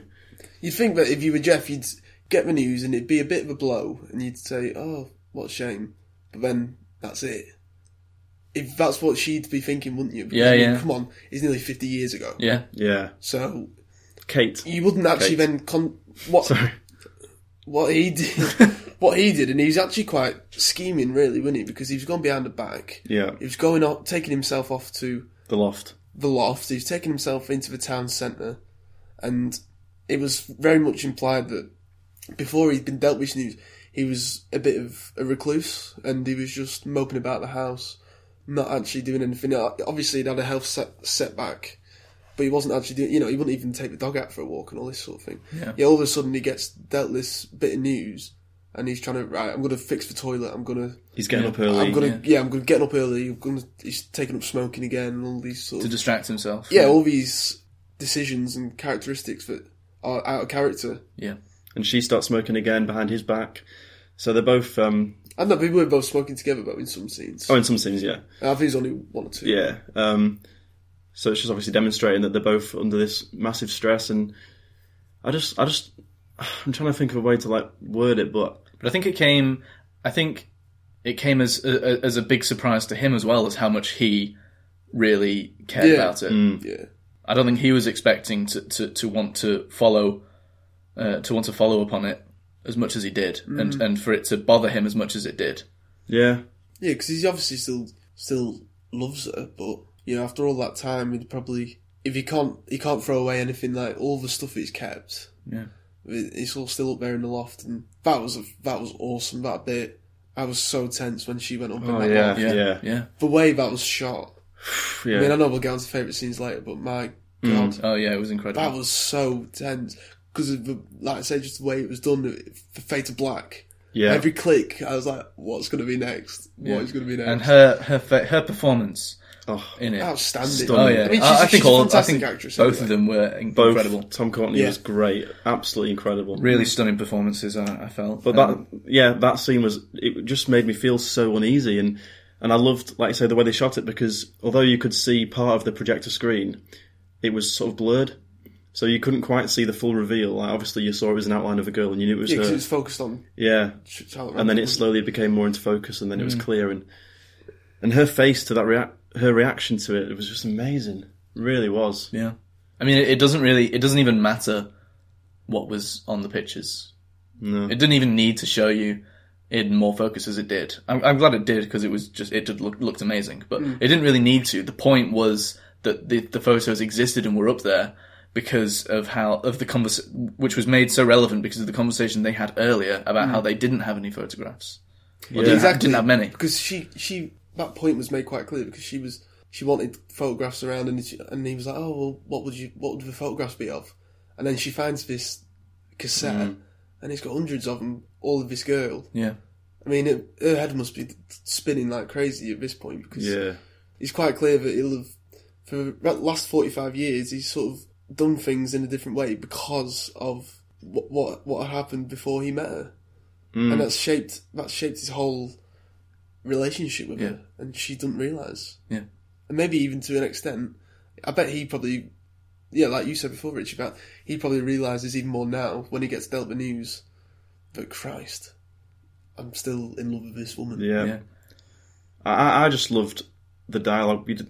When the two of them were just sat in the kitchen or anywhere, it was just... They were so good together, the chemistry. It actually felt like you were just watching, Yeah, real, it was so. That's why it was so great to watch them together in anything that they did. It was just so natural, and it just felt like a real situation. It didn't feel like acting, did it? No, it didn't. When they were happy together, you felt happy with them. Yeah, especially and when they were sad, you felt sad with them. Just in any scene, like even whether they'd be in the kitchen or in the cafe, it felt like you were eavesdropping into their conversation. Yeah. And you think, I shouldn't be listening to this, really. Yeah. It was that. You felt I shouldn't be watching this. It was very private, and you just. But it was so satisfying when it was just them just talking in the kitchen and just watching their relationship. Forgetting about all the drama that it's kind of about the film. Just watching them as a relationship was so satisfying. Yeah, just watching them have everyday conversations, which is so weird, isn't it? Yeah, it is, because they didn't really need to put some of those scenes in. They didn't add a lot to the story, but it all just, like I say, it was just nice to watch them be together and just have this, what all couples have. Yeah. What we're going to do today, I'm going to go to the shop, stuff like that. They were just so comfortable that I feel like it made me feel comfortable. Yeah. Which is perfect. And that's not just because of the new seats in the Island Cinema. Have you noticed those? I didn't actually. They've got new seats. I can tell. The ones we sat in? Oh, yeah. Have they? Oh, yeah. Definitely more comfortable. To be fair, it's always comfortable at the Island, but no, it isn't. I think it is. Anyway, we're getting off topic. I was about to say something then. Sorry. I think you were saying about how comfortable it made you feel just watching them. Yeah. But then I was going to say, as we get further into it and more gets unravelled, it makes you feel uncomfortable. Very uncomfortable. Because of how comfortable they are together. I know it's worded really badly, but you know what I'm trying to say. Yeah. And contrary to how that felt in the beginning when they were together, at the end, on the Saturday, even when they first wake up, and he's being like kind of extra nice to her, that made me feel uncomfortable because it's so fake. Yeah, exactly. And she knew it. Yeah, it's so natural at the beginning, and he's putting it on at the end, and that really made me on edge. And when they're dancing at the end as well. That was awesome. That was amazing. It was. Just looking at her face and the way he's acting, it works on so many levels, but it's just kind of. What's the word? Just distressing. Yeah, it is, and I love that scene because, as a viewer, it's only you and the two of them that know what's happened. Like everyone else in the room is laughing and cheering. Yeah, but none the wiser. None the wiser. But you know what's really going on here, and obviously they're putting on this act. They're trying to be as happy as they can be and as natural as they can be in front of their friends. But deep down, it's got to be so hard. And it was nice to be able to. It was nice to know that, but not have anyone else in the room know that. You sort of felt like you were in on it in a way, didn't you? Yeah, and it's not even about what's happened anymore. It's just about the fact that they've come so far apart in 1 week, and it's like they just don't even get each other anymore. Yeah, after 45 years. Yeah. I'll tell you, I didn't really like the other woman, the blonde woman who was like her friend. I wasn't massively keen on her. I just can't put my finger on what it was. I just felt maybe it's just she wasn't a great actress. I don't know. I just didn't really take to her character a lot. I don't think I really had a problem. No, I didn't. I don't know what it was. She wasn't the main thing, was it? She wasn't really in it that much. It was not a massive issue. Old friend, isn't it? Yeah, I don't know. Whenever she was in like a scene, like in the car when they were together, I just didn't really like that. I did like a line that she said when. She said about, if a man cry, then it means... Oh, God, I can't remember. Yeah, that was brought up a few times. Yeah, about men crying, and then... Because we don't realise how important it is. And lo and behold, Jeff cries when he delivers a speech. Yeah. And then you can tell that... Because Charlotte Rampart, you can tell that she's thinking, oh, God, right, he's crying now, so it means... what is he doing? Is he just putting this on, or is it just all falling apart? And is it hit him what he's done, or... Yeah, and I was thinking the same thing. Yeah, exactly. I thought that speech was, acted so well and written so well. It's so realistic. Again, it's just so realistic. Just sort of rambling on and And the way he did it, with his sort of a bit of a stutter, and it was just so natural. Yeah. Very, very good acting. Yeah, it's not just charming character on a film is delivering charming, funny, witty speech. It was proper. The kind of jokes you'd expect in a real speech. Yeah, and the kind of attitude you'd expect. I thought he was brilliant. I loved everything he did while he was talking. His facial expressions, the way he was concentrating on everything he said, worked spectacularly. It did, and he was just so old school, wasn't he? Like, compared to her, she was a bit more, not uptight, but a bit, he was swearing a lot and she never swore. Yeah. And then he seemed to become a bit more relaxed as the film went on, I guess. Like in the car. In what sense? A lot of the stuff he said, he just seemed to. You think he got more? He just seemed to open up a bit more to her. Yeah. And but that's when he was drunk, though, really, wasn't it? I was going to say, actually, yeah. It was all sort of coming out. Yeah. After a few scoops. That was the main reason. But yeah, that was just my point, really. Okay. I think the best thing for me, I just loved how natural it was. I can't remember a film that's had such a natural feel. Just felt like I was watching a real relationship, and that's all credit to the actors involved. And also the direction. I loved just the shots of, the country. They made they made great use of the location. Yeah. Everything looked amazing. I thought it was great direction. I thought it was great writing. I thought it was great acting, as you just said.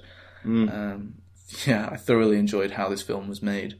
Yeah, because the shots were just, the best way to describe them is just normal. There was no special effects taking place. It was just... It wasn't trying to... rural countryside England in winter. But there were some great angles. And some cracking wides, weren't there? Oh, yeah. And like how the film is focused more on Kate than it is on Jeff, the camera angles were as well at times. Yeah. And it just looked great. It did. It looked fantastic. I think what I said at the start about it feeling like half a film, I do sort of take that back now, but I think it was because I thought we'd go full circle and it would have been revealed what actually happened to the girl.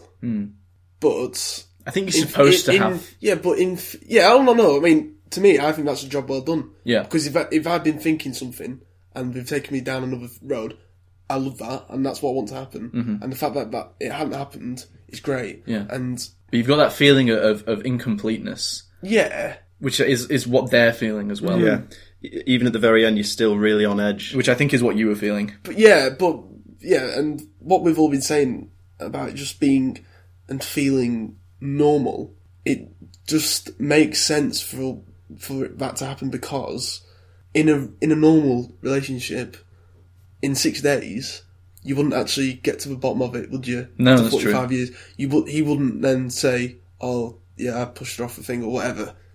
It would literally be like that. Every day, she'd make a discovery and she'd try and prise information out of Jeff, and he'd be straight batting everything off. Yeah.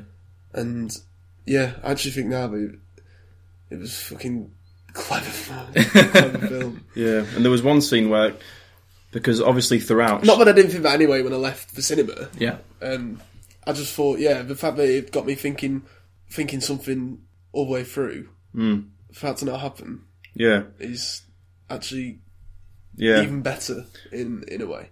I think that's one of the biggest credits of this film, is it could have done it in so many different ways. Like, it could have used the flashbacks and all the rest of it, but it didn't. It just went down the most straight, clean, natural route, and that was definitely the best route to go down, I think, because it just, like I said, if it had gone down those routes of flashbacking to him with his girlfriend or other things like that, I don't think it would have felt as natural.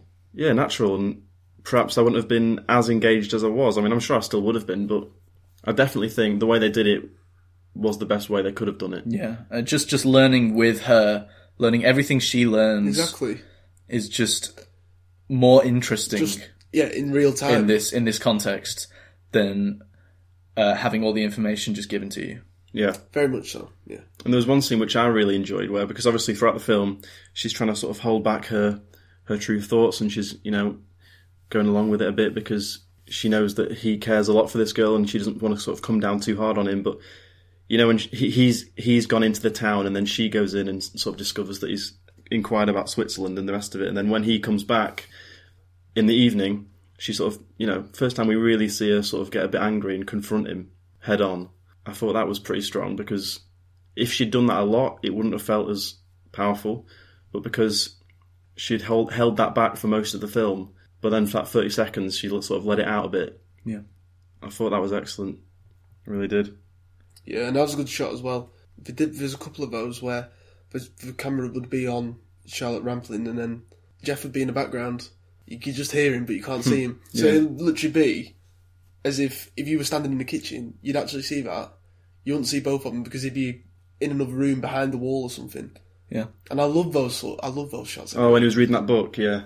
Because you had it in The Revenant. I know there's two completely different films. Yeah. But the shots of be looking at Tom Hardy, but when you'd hear someone else talking in the background, that perfect, because again, just fits in. And they did it in normal feeling. They did it to great effect in Joy. When you were looking at Joy. Yeah, we talked about it there. It just gives you better reactions from the other characters, because you're just watching them constantly, and because someone else is speaking, I think you've got more attention on what they're doing. The other person that's not speaking. Yeah, the speech scene. I was listening to him, but I was watching her. Because... Yes, I was doing that quite a lot. I was watching both. I was flicking my eyes between both of them, actually. So I wanted to get both. Yeah, but she was. I just wanted to see how she was reacting to all of this. Yeah, just a very clever film. Really well done. I love. I really loved how in the end, when he does his speech and he finishes that, he says a lot of nice things, and it's kind of it is kind of romantic what he says, and she kind of gives him this smile, and it's almost hinting that maybe they're going to be okay, and then you get her face at the end when they're dancing, and the real tragedy is kind of there, that this is just never going to go away. Yeah, but even when they're dancing and they have the first dance again, she literally throws his arm at one point. So at the end, she's just about holding herself together, and she literally chucks his arm off her. Yeah, that was a really. And it's like, oh my god, yeah.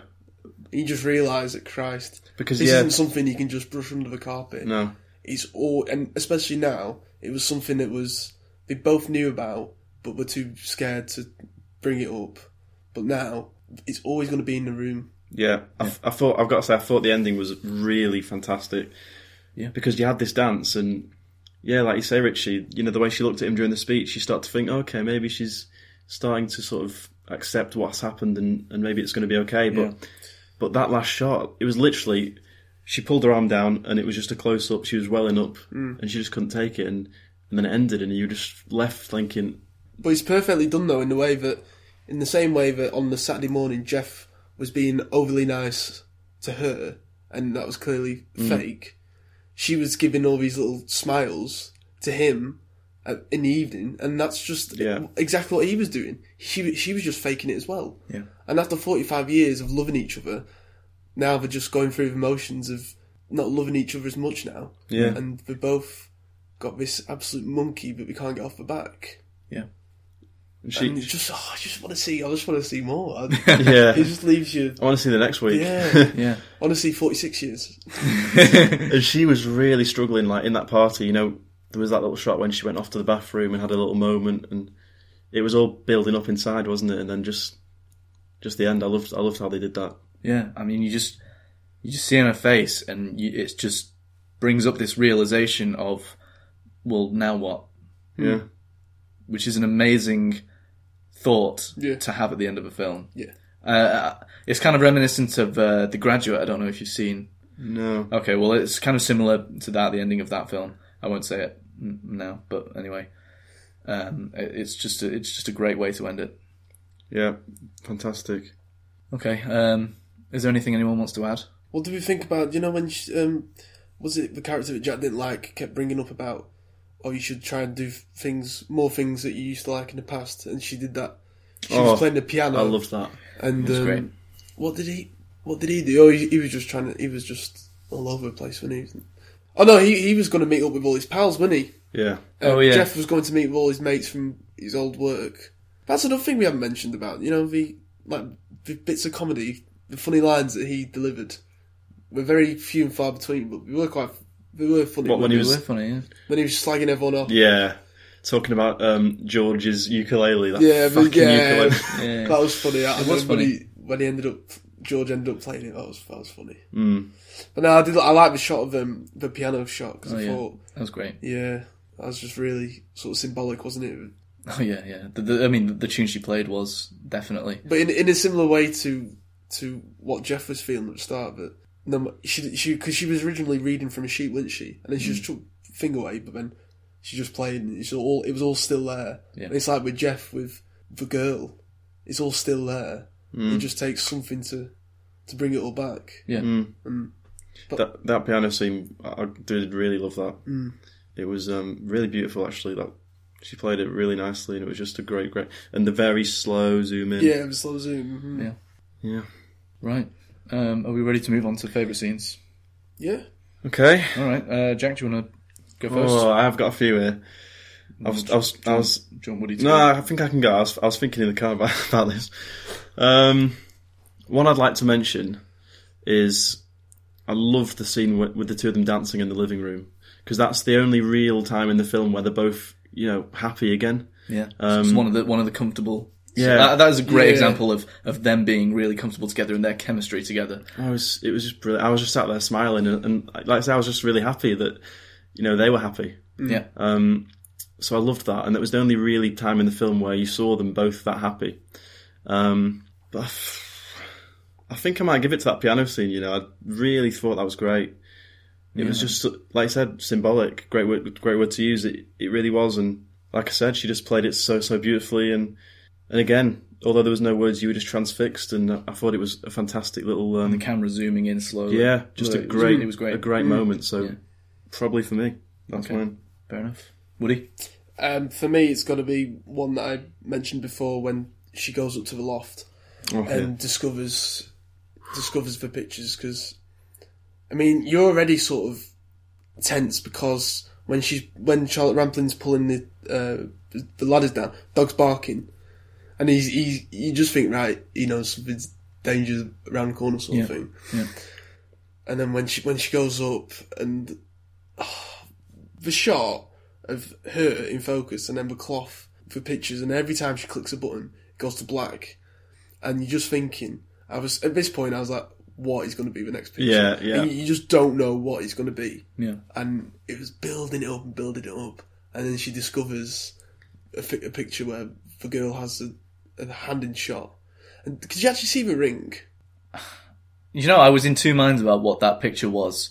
I was thinking, yeah, it's her with the ring on her finger. I also thought she was like. I was thinking she was pregnant. A bump. Yeah. I thought she was pregnant, but I couldn't. It didn't bring it up, did it? Exactly. I think that's what it was. I think she was pregnant. Yeah, I think that's what it was showing. Yeah, it was hard to tell because it was out of focus anyway. And this is what how fucking clever is that? Yeah. Because that's two different views that we've all got. It could be several different things. It could just be a hand with the ring that he said that she had, the wooden one. Yeah, or it could be a proper ring.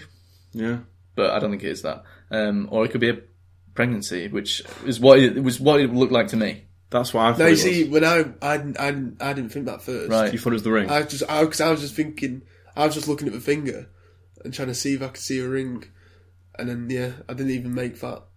Which is just blow my mind even more. Yeah. But no, it's got to be that scene, because it was great. It was unbelievable the way we did it. That shot is just fantastic. And the very start, the credits, and they use the sound of the projector every time a new thing. Yeah. Oh yeah, great. Yeah. I loved that. I was wondering how that was going to come into the film. Yeah, exactly. And stunning, yeah. Brilliant. It's got to be out for me. Yeah, I'm going for the same one, Woody. It was just harrowing. Yeah. Just her face as well. Yeah, exactly. It was... Because every time it clicked, it went to complete darkness. Yeah, and it went on for so long. It was almost unbearable. It was amazing. Yeah, but you were literally feeling like, I just want this to end. I don't want it to... Because like you were saying, Richie, about... I don't want her to actually find out, some things are just better kept. I want them to be happy to. Yeah, exactly. Yeah, because we like them. So the situation was already pretty bad, and I just didn't want it to get any worse. And then after that, she had to take that phone call, didn't she, about the songs and and it was just too much for her. Yeah, so I'm going to go for that as well. Great scene. Right, we ready for ratings? I think so. Yeah. All right. I gotta say, I thought it was a fantastic film. Very well done indeed. Acting, some of the best I've seen in a long time, actually, from the two leads. Really strong. So, I think I'm going to have to give this... I'm choosing between an 8.5 and a 9. I'm going to give it a 9. I am going to give it a 9 because, like I say, I was transfixed. Every scene had me. I was hooked. And I thought they ended it very strongly. I just wanted to know what was going to happen. I wanted to see the next week, like you said, Henry. And I think if a film makes you want to watch more when it ends, it's got to be a pretty good film. So, 9 for me. All right. Woody? It's getting the full marks for me. Yeah. Full marks. Initially, I did say that, I thought it was half a film, and I don't know, I don't think I fully appreciated it. You've done a bit of a 180. Cinema, yeah, I have. I've retracted my thoughts, but it's got to be full house because it's just so clever and just a really beautiful little film. Something I'm definitely seeing again because I'd love to watch it again. Yeah, and just to sort of pick up on little things and the ending, and you want more from it. It's always a good sign from a film, and the fact that I was sort of thinking throughout the majority of it, I think this is going to happen, and it didn't, and the whole thing just felt, like you said, felt so normal. It's just a perfect little film, and it's got to be full marks. Can I? Just thinking now, I've got to change mine because you're right. I can't. Yeah, I wasn't massively keen on that character I mentioned, but that's not enough to dock a point. So I'm gonna have to give it a 10 as well. I can't fault it, really. I can't, and I'd love to watch it again in the near future. I think it's one of them where perhaps you might pick up little things that you perhaps missed. So yeah, it's gonna have to be full house. Okay, yeah, it's 10 out of 10 for me as well. This might not be the type of film that you would watch over and over and over again. I know you just said you wanted to watch it again, Woody, but I mean that's not the same as like I'm trying to think of an example, but American Psycho. American Psycho, or just any film that is so great and fun to watch that you watch it over and over. This is just it's one that stays with you, and one that you would watch, but you don't really need to watch it every year. No. But this film's gonna be in my head for a while now. Yeah, and I'm just gonna be thinking about it all the time now. Because I want more. Yeah, I completely agree. Films that stay with you for a good few days after it. Stay with me for fucking 45 years. Yeah, good point. Yeah. So yeah, I loved it, and it's got to be 10 ukuleles out of 10 for me.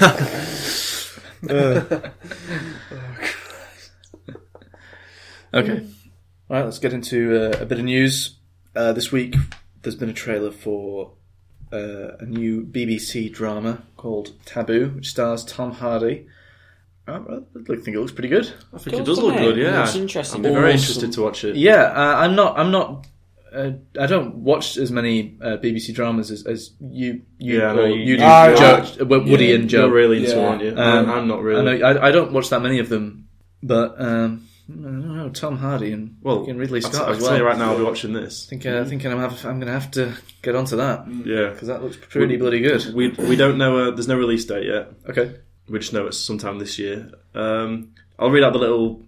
It's a very short thing on IMDb. It says. Yeah. Adventurer James Keziah Delaney builds his own shipping empire in the early 1800s. It's obviously very vague. Very vague. We don't know. Is it complete fiction or? Yeah. It's because it's from Hardy and Ridley Scott made it together. Yeah. Right. Okay. It is fiction. Yeah, but because I follow Scroobius Pip on Instagram. Not trying to. Who?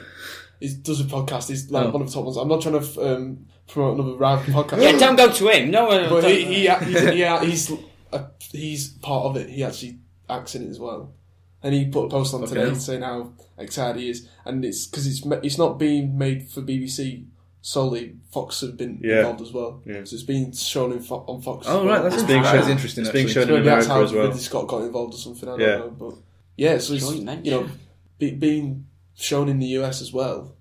Because I mean, like you said, Rich, you know, me and Joe watch quite a lot of BBC stuff. You see that trailer, and if it hadn't have had BBC on these underneath it, you'd have gone, Christ, that's a bit dark, isn't it? You know, that's not a BBC sort of output, really. And it looks like it's had a pretty big budget and a lot of BBC things have had big budgets at the moment. I've seen quite a few things advertising things that have got massive budgets. War and Peace. Yeah, it's getting slated though, isn't it? Have you watched that? I've not seen it, but watch about 20 minutes, and I don't like shit like that anyway. Period dramas, crap, isn't it? Isn't that kind of what this is, though? Slated. Yeah, it's got Tom Hardy in it, but no, it's not. No, you can't compare that. No. I'm talking about Downton Abbey and that sort of stuff. I'm just trying to. Pride and Prejudice and Zombies. Period drama. B&B. Yeah. No, it looks fantastic. It really, really does, and I'm interested to find out more about it anyway. No, I mean, but yeah, I don't usually go for things that are set around that time. And also, it's the first thing I'll have seen Tom Hardy in that's not a film, like a series. Yeah, that's interesting, isn't it? You don't see it's not very common, is it? You see film actors. Yeah. Good. I mean, it's becoming more common, and not just any actor. Like this is a top. There's do you know the bloke? There's quite a few. There's another few recognisable faces. The bloke who was the American with the gun is in House of Cards. He was Kevin Spacey's right man in House of Cards, bald guy. And then another bloke who had white hair, who was English. Yeah, he was in Salvation. Yes, he was. Yeah, he was the famous British actor. He was the guy that got buried in his own coffin. Yeah, he was in the Salvation. He was in that. Interesting. Yeah. So it's a pretty good cast. Yeah, it is becoming more common now, though, isn't it, for film actors to do some TV? Like slowly, because TV is becoming film, basically. It's becoming that popular. But it's big film actors as well. Cause in the past, it's been sort of actors coming to end of a tether. Yeah, but decide to take Tom Hardy, a role or something. But who's in a lot of big films at the moment. You know, he's at the peak of his powers. He's in everything, and he's doing this as well. Next Bond, Tom Hardy. Well, I wouldn't mind seeing that. Well, yeah, I mean, I don't know, maybe. I can see. Yeah, I think he works. I think he works better as a ruffian. Definitely, kind of thing. As a but villain. He does. Yeah. He's better as a dark, slimy villain. Really. Yeah, but I mean, I don't see why he wouldn't be able to do it. No, I think he'd be a great Bond. Yeah, I do. And he'd do what we want it to do and take it into perhaps a new. Well, I mean, maybe, we don't know. Anyway, Anyway, back to Taboo. Yeah. Not much more to say about it. It looks very good. Mm-hmm. Looking forward to that. We haven't spoke about the bit surprising to see Ridley Scott. Yeah, that's weird. Yeah, but massive coup for BBC, I'd say. Yeah. I mean, The Martian was great. Oh god, yeah. There's always blips on careers. But no, yeah, surprising to see his name pop up. So yeah, I'll be definitely watching this when it comes out. All right. One more thing in terms of the old news is Colonia, which is a recent trailer. It's not this week actually. This has come out, but it's still quite recent. Starring Emma Watson. Looks pretty good as well. Pretty good as well. I think it looks great actually. Really creepy and sadistic. It looks like some of this film will be like disturbing, a bit hard to watch some of it. Yeah, looks like it'll be pretty hard hitting, maybe dark. Very dark. Yeah, but I think it looks awesome. I really like the look of it. Yeah, I do. Very intriguing. I think I do like Emma Watson. I think she's a very good actress. Yeah. Also got, is it Daniel Bruhl? Yeah, from Burnt. He was in, wasn't he? Inglourious Basterds. And Inglourious Basterds. Oh, is it Burnt? It's because I saw Burnt before. He's good. And then I never made the connection. He's good. I like him. He is good. Yeah. Emma Watson has taken a year out. You've seen this. She's not acting. She's writing a feminism book, isn't she? She's focusing on her feminism work, so she won't be acting for a year. This might be the last. Might be the last one then. No, because we'll still be seeing her in films next year. It'll be the year after where she'll disappear because she's got Beauty and the Beast coming as well. Yeah, I thought she'd been in a Disney one. So she's taking a year out. Okay. Just some more information. It's set against the backdrop of the Chilean military coup and the real Colonia. So Colonia was real. Yeah. Colonia Dignidad. It's amazing, isn't it? I know. So it's set in Chile. So it's a cult in south of Chile, led by a German Paul Schaefer. Alright, so it's all true. So It's amazing, these cults that just completely brainwash people. Yeah, it's insane. And how they actually believe all this stuff. And how so Paul Schaefer is a founder and leader of a sect of German immigrants called Colonia Dignidad. Yeah. Sexual abuses against minors were performed. Jesus. Torture, detention, just a whole lot of carnage by the sounds of it. Right. Yeah. Wow, so that sounds Very brilliant film. Interesting, intriguing film. Do you know when it's out? Is it? It's already been released in Germany. It's been released in Germany. Don't know when it's going to get released. Don't know, can't see when it's going to be. But that looks brilliant. Now I know the story look behind out it for as that well. one. That looks fantastic. Maybe suggest that for... Yeah, I'm looking forward to that. But, I guess we'll move on to anything we've watched this week. Jack, have you got anything? I've not seen any films this week, but I did watch series. I was going to say season. Then. Series 1 of The Trip. Oh, cool. Because we discussed this last week. Joe, was Joe here for that one? No. Because are you a fan of The Trip? I am a fan of The Trip. This is Steve. Yeah, Steve Coogan and Rob Brydon. Rob Brydon. We spoke about it last week. A third season has been announced. Yeah, great. And they're going to go around Spain, and it's going to be on Sky Atlantic this time instead of BBC. So, Henry and Richie were speaking about it very positively, and it sounds like something I would have liked. So I went away, and you said it was on Netflix, and it was. Had a look. Was it? And I've watched series 1 this week, and I really loved it. And Done it all. It's not many episodes. It's only 6. It is, yeah. So half an hour. Like, it's such a weird... you wouldn't expect... It's so funny. So good, You wouldn't expect to like it so much, would you? But it's so weird. And when they just break out into the little their voices. That's the best part. That's fantastic. And they're competing, and Steve always wants to be better than Rob in everything. And I love how frustrated Steve gets with Rob Brydon when he's doing like his man in a what is it? Man in a box. And he's trying to do it in the front of the mirror because he's know that he can't do it. Yeah, no, it's great. I really did enjoy it, and it's just so different. And, you understand that we're playing like versions of themselves. Yeah, that's what makes it even funnier. Yeah, that's what's great because what we both love about him is amplified. Yeah, and that's what makes the show, and it's a brilliant idea. Yeah. And I'll be watching. And Rob Brydon's always like criticising Steve Coogan on his Alan Partridge and stuff. And so next week I'll be watching the Italy series, all ready for season 3 when that comes out. And I'm looking out for an episode in series 2. I said this last week. For where you've been. I've been to one of the restaurants. I think anyway, might be wrong, but so I love that. But apart from that, it was first series was Lake District, wasn't it? Yeah, the North. Yeah, it was 2010. In at Whitewell, I've been there. I know. I watched it when it came out in 2010. Yeah, my cousin had a wedding there last year in Whitewell. Yeah. What was the second one? Rome? Not Rome. Italy. Yeah. So I'll be watching that this week. I just loved it. Yeah, loved it. Cool. But that's it. Woody? Poor week for me. Not watched the film. No, it's very unlike me. Not actually watched the film. Just the bits of TV. Happy Valley. That's on. It's this BBC one that's on at the moment. About that. Right. Yeah. Yeah. Have you mentioned that already on the show? I don't know. I can't remember. I know anything. Yeah, it's one of these BBC ones. Have you watched it? I've not watched it. I've seen it advertised. They had this series on last year.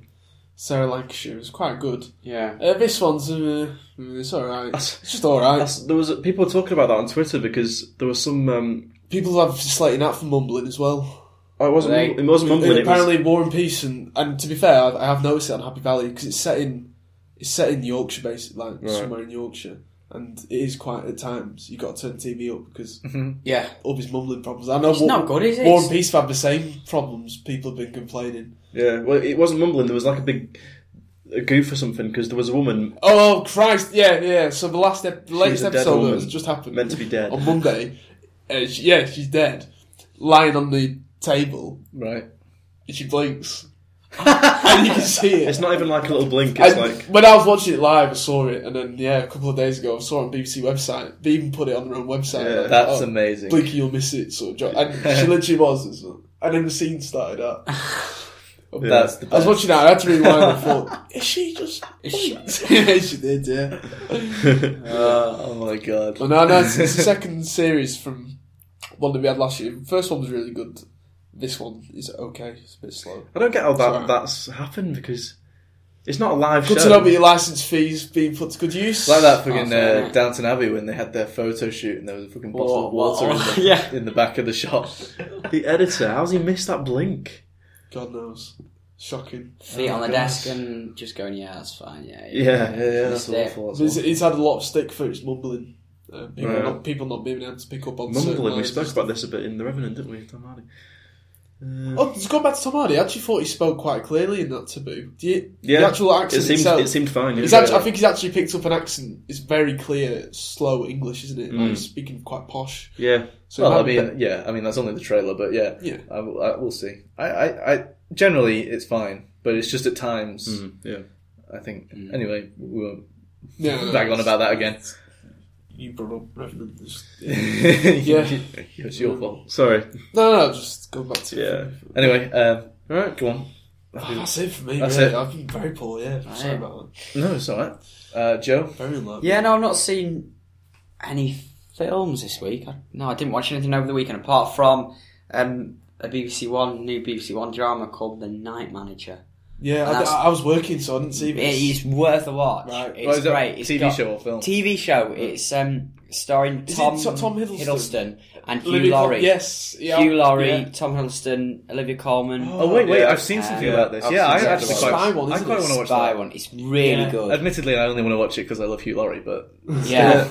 No, it's really good. Basically, this is what the synopsis says. A night manager of a European hotel is recruited by intelligence agents to infiltrate an international arms dealers network. It is really good. So I think it's 6 or 7 or 8 episodes, and really good lineup.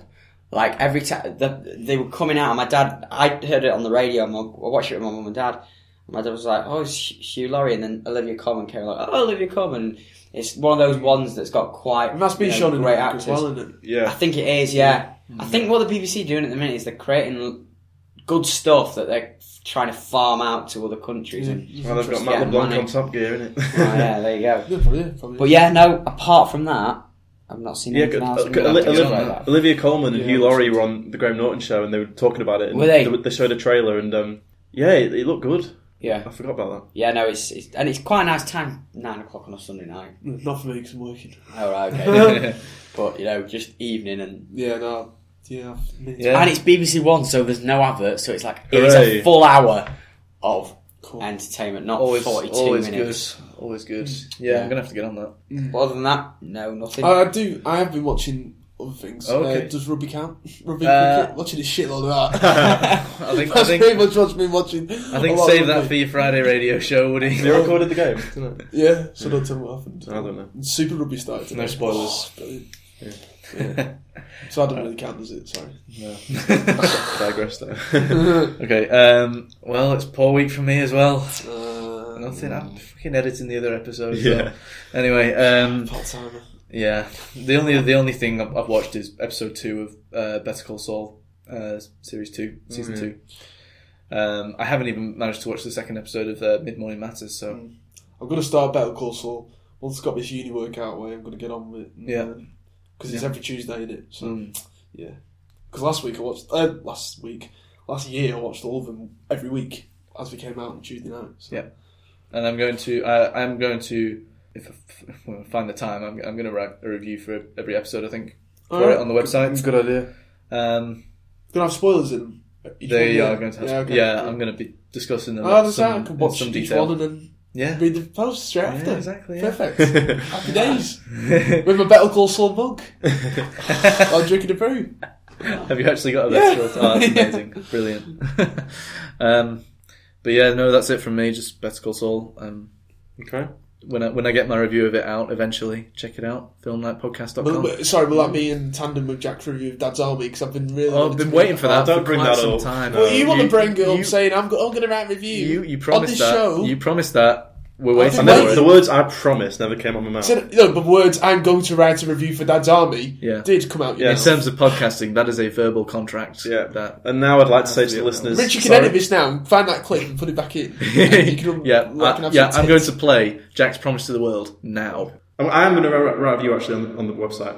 Okay. So I'll go into more detail in that. But right, so everyone look forward to seeing that. Yeah, look forward to that.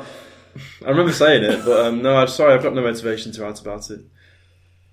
All right, that's that then. The way Is it not very good? Have you got any motivation to contribute towards the website, Jack? The way I write, I'm a passionate writer, and when something grabs my attention, my fingers will just flow. But why don't you're supposed to write about how it didn't grab your attention then? So it wasn't. It was rubbish, was it? It wasn't rubbish. Let's not forget that you've written. Just read the review, Joe. Oh yeah, well, you can't, Joe, because there isn't one. Let's not forget that you wrote about when the trailer for this came out. You wrote about it, yes, and you said you thought it was going to be pretty good. So now you do a review on it, contrasting those. I'd actually views. like to read that. I'm very excited to read your review of Dad's Army. Forgot about it. So I look forward to seeing that tomorrow. No, I can't promise anything, Richie. I'm not going to say whether I will or not. You know. Right, I get it. You're making it. Right, us three will just keep this site running. You're making it. Oh, sorry, all your one post you've done. Oh, Christ, we're getting fucking aggressive now. Well done, Henry. You know. Oh my god. Let's end this podcast first. Oh my god. Well, I can't say whether I will. I don't think I will. Okay, moving on for the third time. Yeah, Joe, the mediator.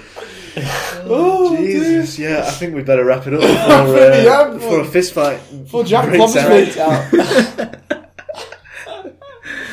Right, if you want to email us with any questions or suggestions, please email us at filmlads@yahoo.co.uk. If I get an email with with a listener telling me to do it, I'll do it. Please feel free to ring any abuse lines and report anything you find. What's your reason to email it? That Henry Woodsford might be in danger. Yeah, for the first time ever, we're still waiting on that email. But if I get an email saying, Jack, please do it, I'll do it. What, kill Henry? No. No, I don't need an email for that. No, I mean... Get me out of here, come on. Wrap it up, lads. Wrap it up, right? Yep. Follow us on Twitter at filmnights_. Follow us individually if you like. I'm at Richie Withers, Joe is at Jay McClafferty, Henry is at Henry Woodsford, and Jack is at the Jack Clark. Other than that, unless anybody has anything else they want to say. Jack, I'm sorry. No, don't worry about it. Look at him, he's ready to rage. Oh god. Right, it's goodbye from me. Goodbye from me. It's goodbye from me. And it's goodbye from me. Ah! Get off me!